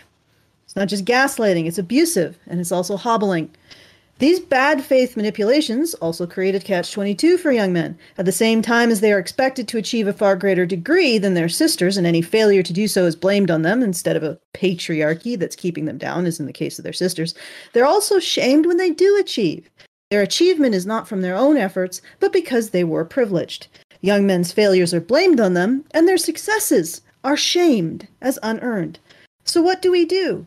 What we do and what we want to do is to give young men the tools to resist bad faith manipulations, resist internalizing these catch-22s that bad faith manipulations create, and become discerning in when and where they choose to afford others the benefit of their natural strength as young men. We want to help young men master the messaging around manhood. All right, so this is an article from The Atlantic, and it is an opinion piece. I guess that's what their ideas section is. And it's entitled The New Right's Strange and Dangerous Cult of Toughness. An emerging culture idolizes a twisted version of toughness as the highest ideal and despises a false version of weakness as the lowest vice, by David French. Yes, and David French is a man that is writing about this. This is a curious definition of manliness. Saying what you think or what others seem afraid to say isn't inherently manly. Speaking your mind isn't even inherently virtuous, much less inherently masculine. See where they're going with this? Trump has said many false and harmful things, and the fact that other people might whisper them does not mean that they should be spouted or shouted from the presidential bully pulpit. All right. We need to wade into this one. Yeah. 1. Disagreeable people are overwhelmingly male. And what I mean by disagreeable are people who don't get along, go along to get along, who don't shut up in the face of, and incidentally, it is disagreeable people who are essentially the last line of defense against tyranny and authoritarianism. And they are, like I said, overwhelmingly male. This is a male trait, if you want to look at it in terms of whether or not men or women have it. And what's really fascinating to me is that they will take the reverse, agreeableness, conflate it with compassion, and say that that is a feminine virtue. So we can't look at disagreeableness, the willingness to make people upset with you, or even so angry they want to kill you, the willingness to engage with other people in that way, the willingness to be disagreeable. We can't even recognize it as a masculine virtue, as I'm sure David French would recognize the reverse as a feminine virtue. So even though men are, he would probably be first in line to admit that men are more likely to be disagreeable than women, and also conflate that with men being less compassionate, he will not afford men the virtue of being different from women in the way that he says that they are, most likely says that they are different and being disagreeable. Women will toe the line, in order to not make waves, in order to be polite, in order to create a sense of community or whatever else it is. And men don't do that as much. And that's statistically true. Men are more likely to be disagreeable. The real problem here is that we are affording a positive value to something, to a trait that men are more likely to be statistically. And that is verboten in David French's actual religion, which is the religion of deifying the feminine. And not just the feminine period, like the unconscious feminine. Okay? Yep. So, and I could be wrong, like maybe he isn't a feminist, but it really does sound like that he is of that particular ideological bent. But anyway, he's speaking for people of that ideological bent. And while they will recognize the virtue of being agreeable and say that women have that virtue, they will not recognize the reverse amongst men, even though they're basically saying that men are more likely to be disagreeable. They just won't recognize it as virtue. So essentially what he's saying what you think or what others seem afraid to say isn't inherently manly. Well, yes, it is. It's statistically manly. What I think he's probably meaning is that when it's considered a virtue, it shouldn't be considered associated with men. Yes. Speaking your mind just isn't even inherently virtuous. What about all this feminist thing about women speaking truth to power? Well, yeah, he believes that. I don't even want. Oh, go ahead. Go ahead. I don't even want to get into the swamp of discussing what Trump said or did not say. Let's just keep it to what he's talking about with masculinity. Oh, absolutely. It's not important because 10 years ago, it would have been a different proxy, and 10 years from now, it will be a different proxy. So it's not about Trump. It's not about conservatives. It's not about any of these things. He's poisoning the well so that when he shits on masculinity, he's associated with everything that he could possibly grasp onto that can reflect the worst things about men in his mind, where all of these people live rent-free, that anyone who reads it will make the same association. So it's got nothing to do with the people that he's discussing or any of that. It's all, it could just as easily be anyone, and it would be the same article word for word. So, well, I mean, you could make the argument that liberal values, like true liberal values, are masculine values. Sure they are. The liberalization of religious thought was championed by men. Yes. Pushed forward by men. Many men died for that. Yeah. Well, but even beyond that, the Reformation, many men died so that we could have freedom of religion, freedom of conscience, to develop the very concept of a secular state. Men died for that. Okay? So the idea of liberalizing conservative or old systems of order is innately masculine. The idea of, and in fact, ironically, and maybe even paradoxically, the maintenance of conservative systems of order are innately masculine. You want to know why? Because men sacrifice for things larger than themselves. They sacrifice for an order that they believe is just and benefits their communities and their families, and they sacrifice for a liberalism that they also think is just and benefits their communities and their families. Considering that they both have the same innate motivation, you'd think that we could somehow get it so these things could be less violent, but apparently not. I have other things to say about that, but masculinity transcends conservatism and liberalism. It transcends left and right. It transcends. I'm a little bit questioned about communism versus capitalism. I think communism is. Well, let's not get into it. But but anyway, it doesn't matter. Like, I know what you're saying. This is a bigger conversation than these earthly politics. Basically, we're talking about the essence of people, in particular men. And that is a far more important subject. But of course, I'm just saying this is the manipulation that's at play in this article. Yeah. All right, David French, why don't you give us what you think the highest masculine ideals are? Okay, what are the virtues that men embody that women don't, or don't as much embody? Let's go there. Let's because if he's going to say that this is not that, then he should have a that to say this is not. You see what I'm saying? Like, I don't think he has a that. I don't think he puts much thought at all into what masculine ideals are, what masculine virtues are. And I imagine if he does, the highest masculine ideal isn't something that he's going to say that men have innately. It's probably something that he's going to say that by becoming feminist or becoming part of his political landscape will make men embody the highest masculine ideal. And this is how they sucker young men into everything, and even into killing themselves for their bullshit. They say, if you are part of this political landscape, you are part of the highest masculine ideal.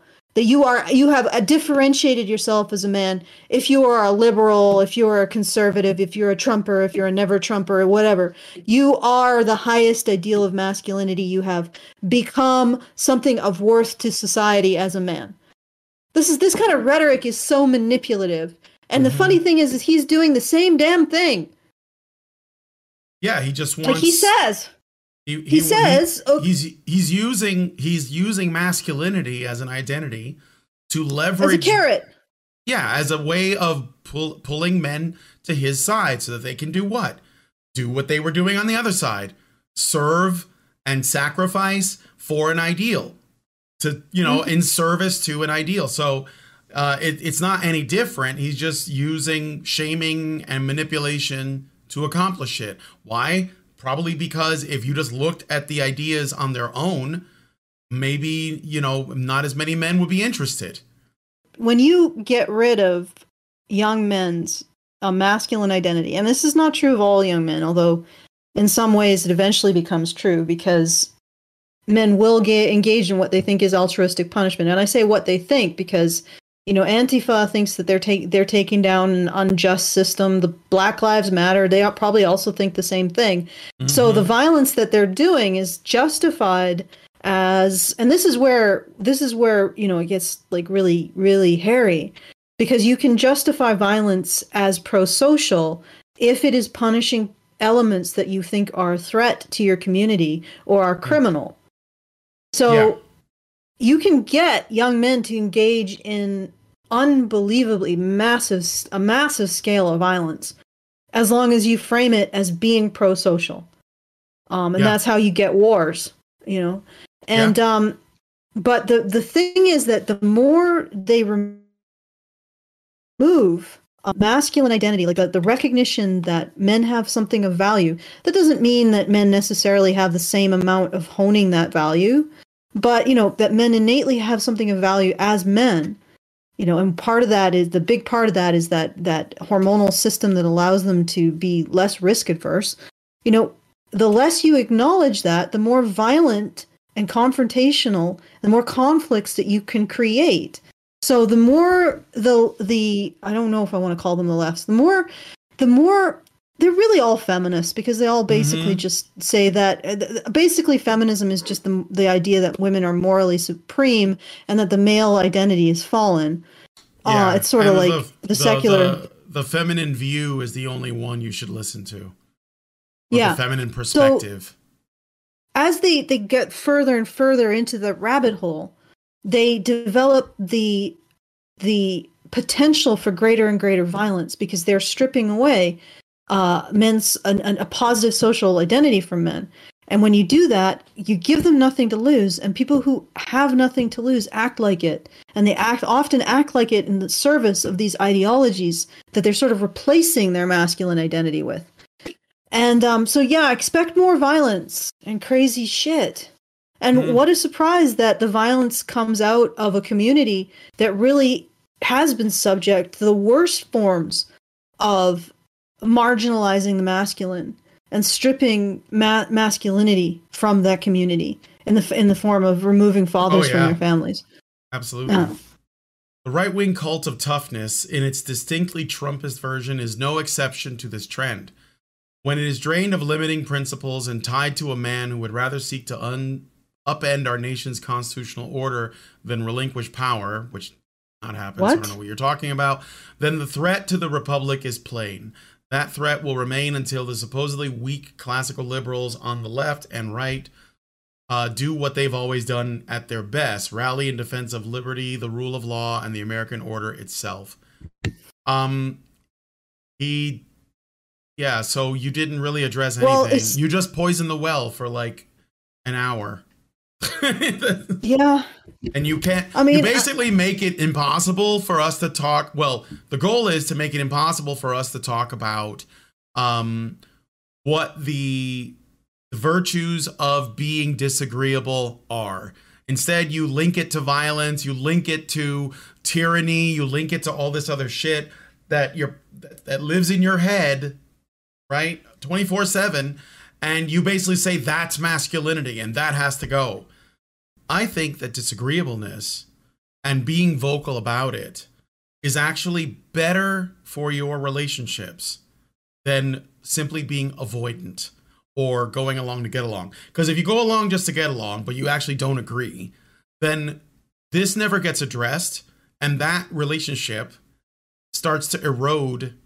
It gets eaten out by the inside because there's all of this stuff that one person wants to say but won't because they want to preserve a kind of status quo relationship, and so they don't ever bring it up.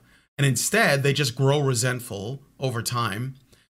Meanwhile, on the other side, someone just puts out there, you know what, I don't think it's as simple as that, or I disagree with this, or here's what I think about this, right? Because when you know where someone stands, I think that you can actually build a better relationship with them, even if you don't agree. And I think that disagreeableness is all too often treated as something that is violence, essentially. Like, this is how it's framed. If you disagree, it means you're violent. And so why? Well, because I don't want to confront what you have to say. I just want you to stay quiet and agree with me. And so I think that there's a reason why I think she got along better with her stepdad than her stepmom, which and her stepmom is still, she's extremely passive aggressive. She's, you know, strongly against confrontation, but not against things like, what's the word I'm looking for? Like excluding you or avoiding you or ghosting you, you know, because she doesn't want to deal with what you think. And it's like, it's really, I think that in my opinion, I think that being disagreeable is a good quality, even in, you know, your immediate relationships. If the person you're talking to is willing to hear you out and, you know, you're going to have an actual dialogue. I think everyone will be better off with that. Otherwise, if you're not talking about these things in a serious and honest way, then you're not really having a conversation. You may as well just be talking about the thing you ate or the movie you watched or something else.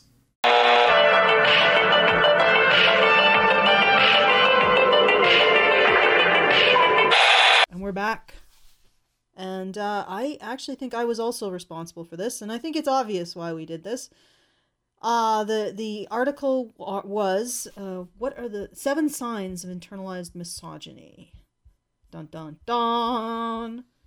And, you know, how to teach women to be afraid of their own thoughts or suspicious and paranoid of their own thoughts. And how to treat women like children who need to be protected from thinking things and seeing things. Well, yeah, I can't have reading that. Things. No. There should be like a male guidance required code for media. You know, you have parental guidance. There should be masculine guidance, because obviously if women get triggered by things, they can't be subjected to them in order to realize that they're not acceptable for women. So it's got to be men who make those decisions for women ultimately. That's the feminist position. You know, men need to take women's autonomy away in order to protect them. And if you think I'm joking or being exaggerating, you should see the messaging around that recent young woman who was murdered. What was her name? Pettico? Petito. And, Gabby Petito. Petito.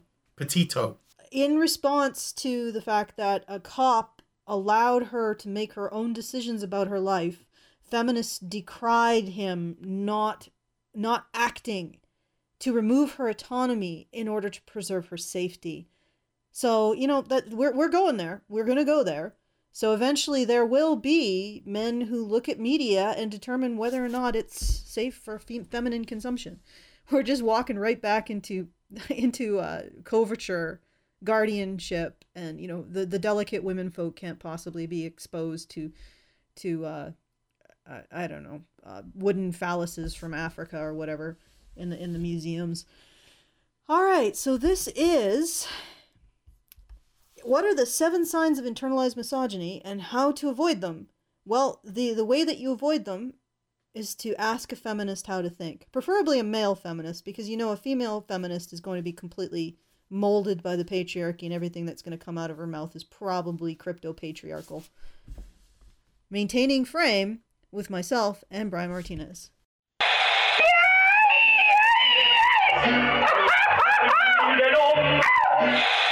Hello, everybody, and welcome to Honey Badger Radio. My name is Brian. I'm here with Allison, and this is Maintaining Frame because Hannah is not available for the HBR talk. She has for the normal show. So she's quite a bit of work and family commitments over the holidays. Yeah. So we figured we'd give her a break and fill in for today. 7 not so obvious signs of internalized misogyny by Dr. Kate Balistreri. Okay, she's a doctor, probably a psychologist. Well, yeah, Dr. Kate Balistreri. Just bear that in mind, I guess, as we go. Can I even say something just to the title? I mean, what a paternalistic, or shall I say, since it's a Kate, maternalistic approach to talking to women. Like the premise of this entire article is that a woman outside of the gender hegemony, uninformed by the gender hegemony, unenlightened by the gender hegemony, just doesn't know her own mind. Like, I mean, think about the relationship that these people are setting up with women, between women and themselves. Like, you have to sit there and be like, oh, wait, is this thought a real thought, or is it my thought, or is it been projected into my brain by the patriarchy? You see what I'm saying? It's like, am I being mind controlled by the patriarch? And what's really hilarious is they get on people's case about the current situation, and there have been people who've been predicting every step of the progress into corporate fascism that we're seeing. There's been people saying, okay, well, they're not going to be satisfied with this reduction in freedom. They're going to go for the next one. And everybody's been calling them conspiracy theorists, although they've been completely right at every stage. And yet this idea that women are somehow being mentally influenced by the, what would we call it? It's not 5G. It's like patriarchal mind rays. Yeah. PG, the patriarchal beaming from the patriarchal satellite. Every woman has to spend her life wondering if her thoughts are her own. I mean, what kind of paranoia and insecurity? I mean, right off the frickin' bat, what kind of paranoia and insecurity does this generate in women? I mean, if you're a woman listening to this crap, and you actually believe this, why do you want to live that way? I mean, really? But let's go. I mean, yeah. Go ahead. Okay, we'll keep going. But I would say that a part of me believes that there are a lot of women that want to believe this, and I think that because they do kind of benefit, so they're just like, why wouldn't I? But how could any benefit possibly be worth the loss of a sense of self?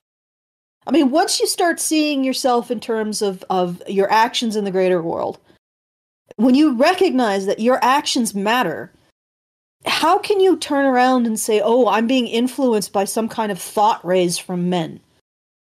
It's like... No, I understand that. I think that, I believe that one of the reasons why is because if you actually have to accept or confront the idea that you do take actions and then those actions impact the greater world, then that means you may actually have to face up to harm that you have done leading up to this moment. So if you've thrown a baby in a dumpster, that you had because you didn't feel like raising them, or if you falsely accused a guy and got him fired, or worse, or if you used your victimhood to harm other people, or whatever it was. If you then actually have to face the fact that you chose to do that, and that you can do that, and that you have harmed other people, you have harmed children, or you've harmed men or women or whatever, that is too painful for people to face. One thing I have noticed about people in general, not just women, today is that they are absolutely horrified at the prospect of facing the idea that they were wrong, and that they're in their desire to protect themselves from facing that they were wrong, facing the potential, humiliation. They lash out, they get violent, they rant and rave, they weep, they run away, they hide, they do everything except say, I was wrong. Yeah. All right. So internalized misogyny is more prevalent in our society than you might think at first glance. Research shows that many women regularly struggle with the negative psychological and physical impacts. But how do you recognize when internalized misogyny is affecting your life? Read on for some signs of internalized misogyny that you may have missed. Fuck off. Just go fuck off, Kate. You don't know my mind. You freaking maternalistic bullshit. Like, even the tone of this. Your thoughts may not be your own. Yeah. Read on to find out. Number 1, I'm not like the other girls, says the voice of internalized misogyny. So basically, number 1 is a girl who says she's not like the other girls. Because apparently, according to the author of this, all women are the same. They're all identical. And that's not sexist. Okay. I'm not like the other girls, says the voice of internalized misogyny. Differentiating yourself from other women as though they're a monolith is a major warning sign when it comes to internalized misogyny. Okay. All right, wait a second. I'm not like the other girls is treating women like a monolith? Well, saying that a woman can't say I'm not like the other girls is genuinely treating women like a monolith. Mm-hmm. Like, okay, can you say something like, I'm not like the other girls, I'm in the 99th percentile for intelligence? I'm not like the other girls, I can run a mile in, 4 minutes? I'm not like the other girls, I can hurdle at an Olympic level? I'm not like the other girls, I can swim the English Channel? I'm not like the other girls, I'm a Nobel Prize winning physicist? Can you say these things? I'm not like the other girls. I have an unusual level of sympathy for men, despite being sort of a strident bitch. Okay? Like, you can't say these things. You can't differentiate from the mass. And then she turns... You know what, Brian? You're absolutely right. Number 1 is the author admitting that she treats all women like a monolith and projecting it onto other women. Some signs say that you may be falling into the guy's girl trap. Could include pretending to be chill or calm about men doing things you find inappropriate, or talking about women in a negative or off-putting way. So basically, trying to be a chill girl means you are going to be around men who make you uncomfortable, which is retarded because women know they should know what their boundaries are. And they should act on them. If they're unreasonable, well, then they're unreasonable, and men should probably avoid them. But you're allowed to have them. This is ironic. This is ironic coming from feminists and the endless march of feminist men who seem to be engaging in all kinds of either sexual abuse or sex pestery. Like somehow... And their irony is that there's a difference between forbearance and sympathy and trying to extend yourself to a different way of being in the world and not having any boundaries. And the difference is between being able to tolerate and trying to control, there's a difference between having boundaries and trying to control environments. And I think part of the problem is that people don't recognize that female thuggery and bullying. And the fact that, and there's a recent example of this. Okay, so a girl gamer went into, I think, a Call of Duty server. And a bunch of gamers, male gamers, insulted her based on the fact that she's a girl, because that's what gamers do. They try to get a rise out of you based on whatever factor they think will get a rise out of you. If she was a man, it would be limp dick, cuck, simp, whatever else, right? So, but the thing is, when you look at her, she's actually got that duping delight as they're engaging in this behavior, because she knows she can turn around and socially execute them as a result of them just trying to treat her like a fellow gamer. And that is female thuggery. And we're not allowed to call it out and say, actually, women get a great deal of joy out of these kinds of social executions, not just of men, but also their rivals as women. Like the greatest amount of bullying on the internet is woman to woman.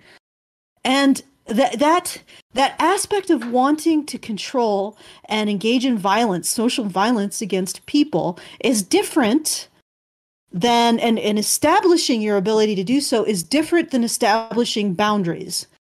Okay? When you establish boundaries, you say, stop doing this. I'm not going to exclude you from the space. I just don't want to deal with what you're doing. Right? They think that the only way to establish boundaries for a woman is to be able to engage in these social executions. And they only allow the idea that a woman in a space where she's allowed to socially execute people, that's the only place in which a woman can set boundaries. Number 2, feeling bad about your physical appearance or grooming. Disparaging different parts of your physical appearance can be a major issue when it comes to internalized misogyny. Feeling bad about your body hair, despite knowing that it is a natural part of being an adult, is something that's instilled in people by the mass media, not something that's inherent. So if you find yourself feeling ashamed about your body hair, that's likely a sign of internalized misogyny. Let's do some reverse-a-roos here. If you have any problems with your physical appearance as a man, that's internalized misandry. Or your grooming, that's internalized misandry. If you smell like a wet buffalo, it's her problem, not yours. Like, what? Yeah. Are you freaking kidding? And what is one of the major insults towards incels? They don't take care of themselves. Yeah, right. Oh, God. They should go lift or something. They should lift and take a shower. Yeah, isn't that lift it? And lift take a and shower. take a shower. Yep, that's what they say. But the and difference is that misandry?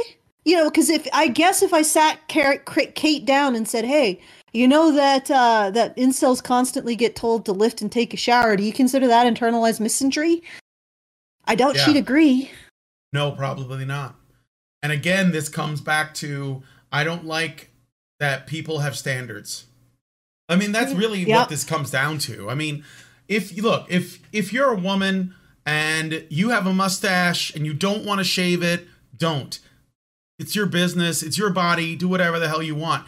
But that's not really the problem. The problem is when people want to grow a fucking, John Holmes mustache, and they're women, and they expect that men should still, desire them because they don't want to change for men, but they expect men to not have standards.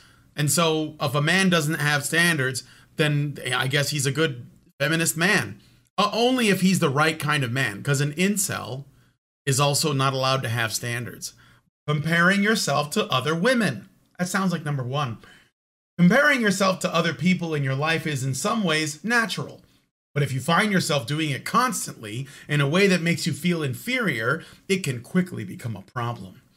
Or if you feel like you're putting down other women to make yourself feel better, literally most interactions between women, that can also be a symptom of internalized misogyny.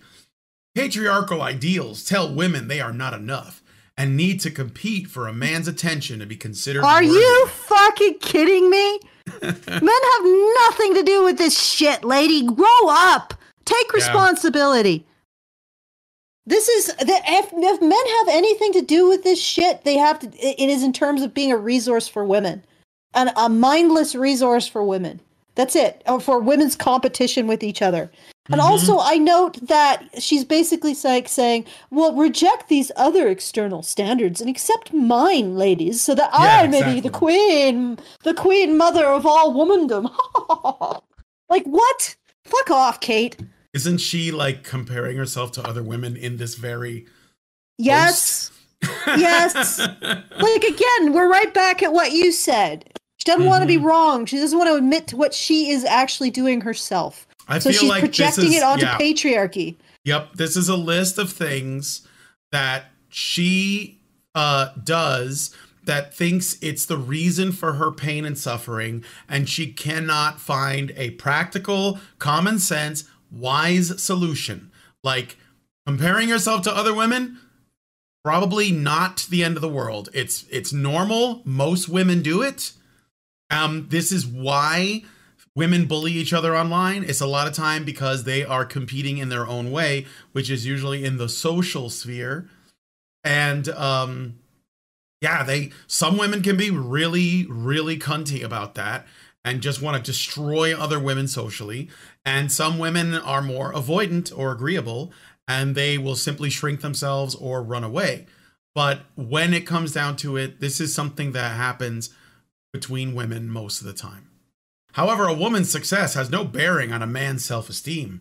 That is his business. Yeah, but it doesn't affect most men. You're literally making shit up. You're the reason, if there are women who are afraid to physically outperform a man, it's because of people like you. It's not because of men.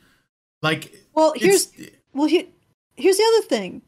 It's also how much of this insecurity in the man is because he knows that if he doesn't outperform the woman, she's going to cease to be interested in him. Yeah. So it's like, okay. All right.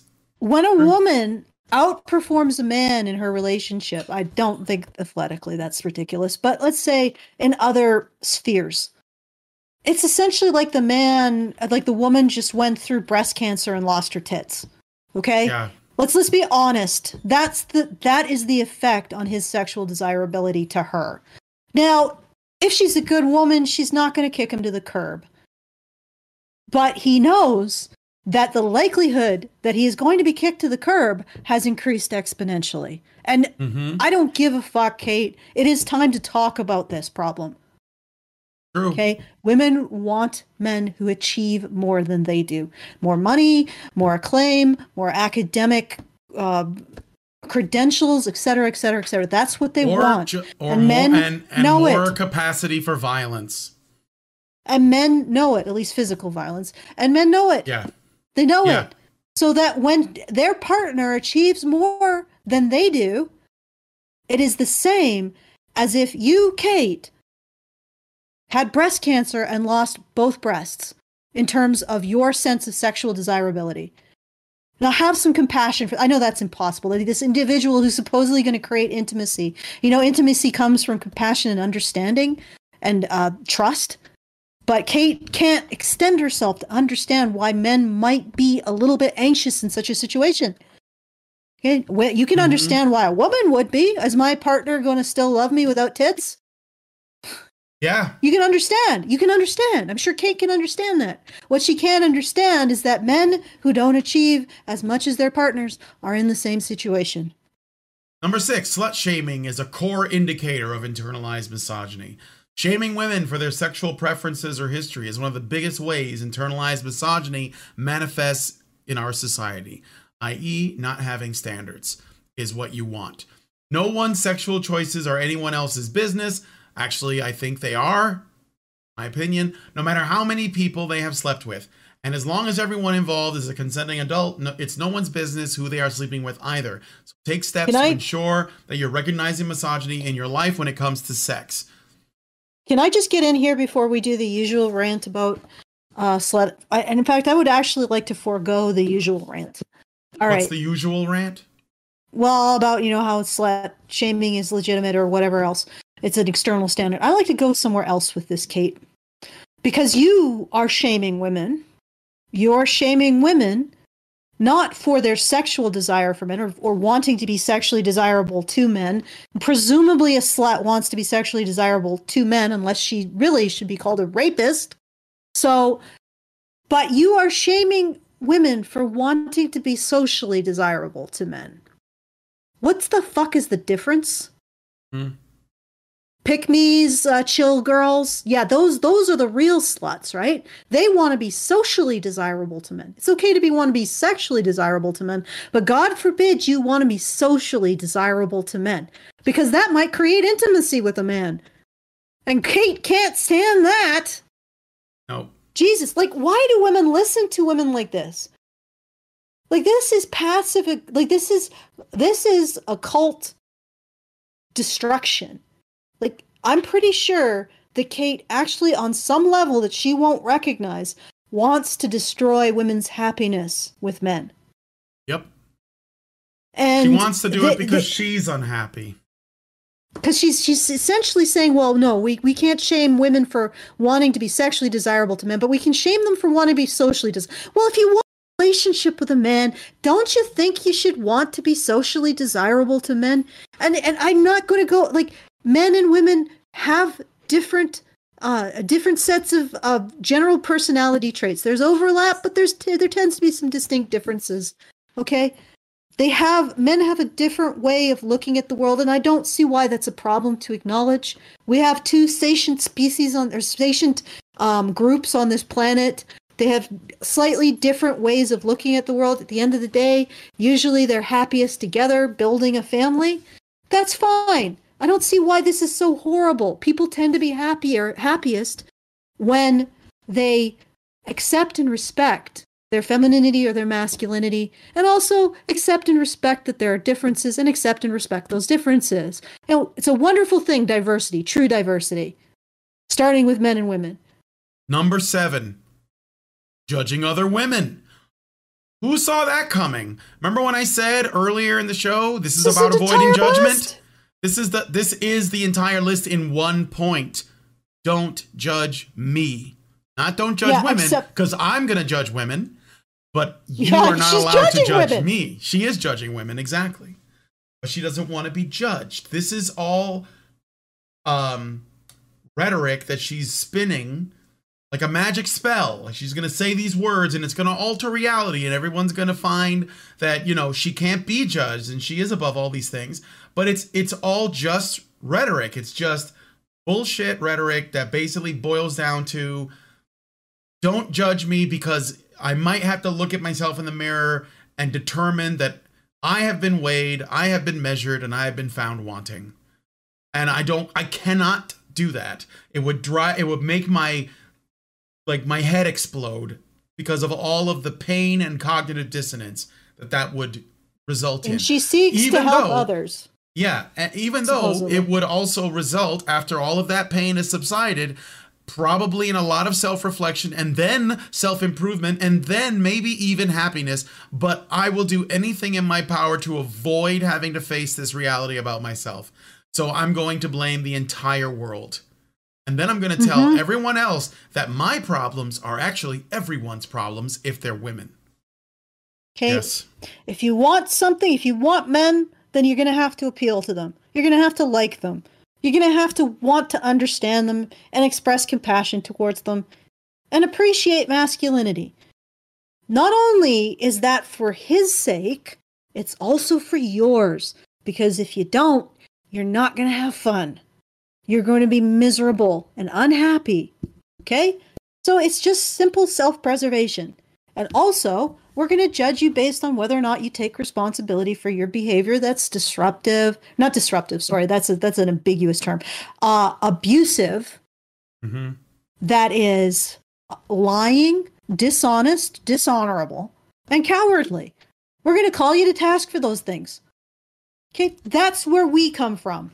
That is our listicle for women. If you want to date men, like them, and take responsibility for yourself. Stop believing stupid shit like patriarchy's in my brain making me do things I hate. Because that's insane. It is. It is. You have been judged, and the court finds you will now be heard Guilty. Guilty.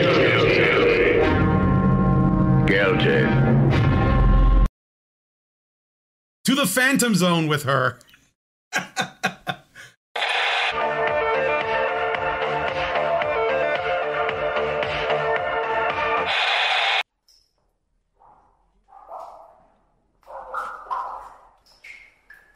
Welcome to the subterranean lair under the subterranean lair.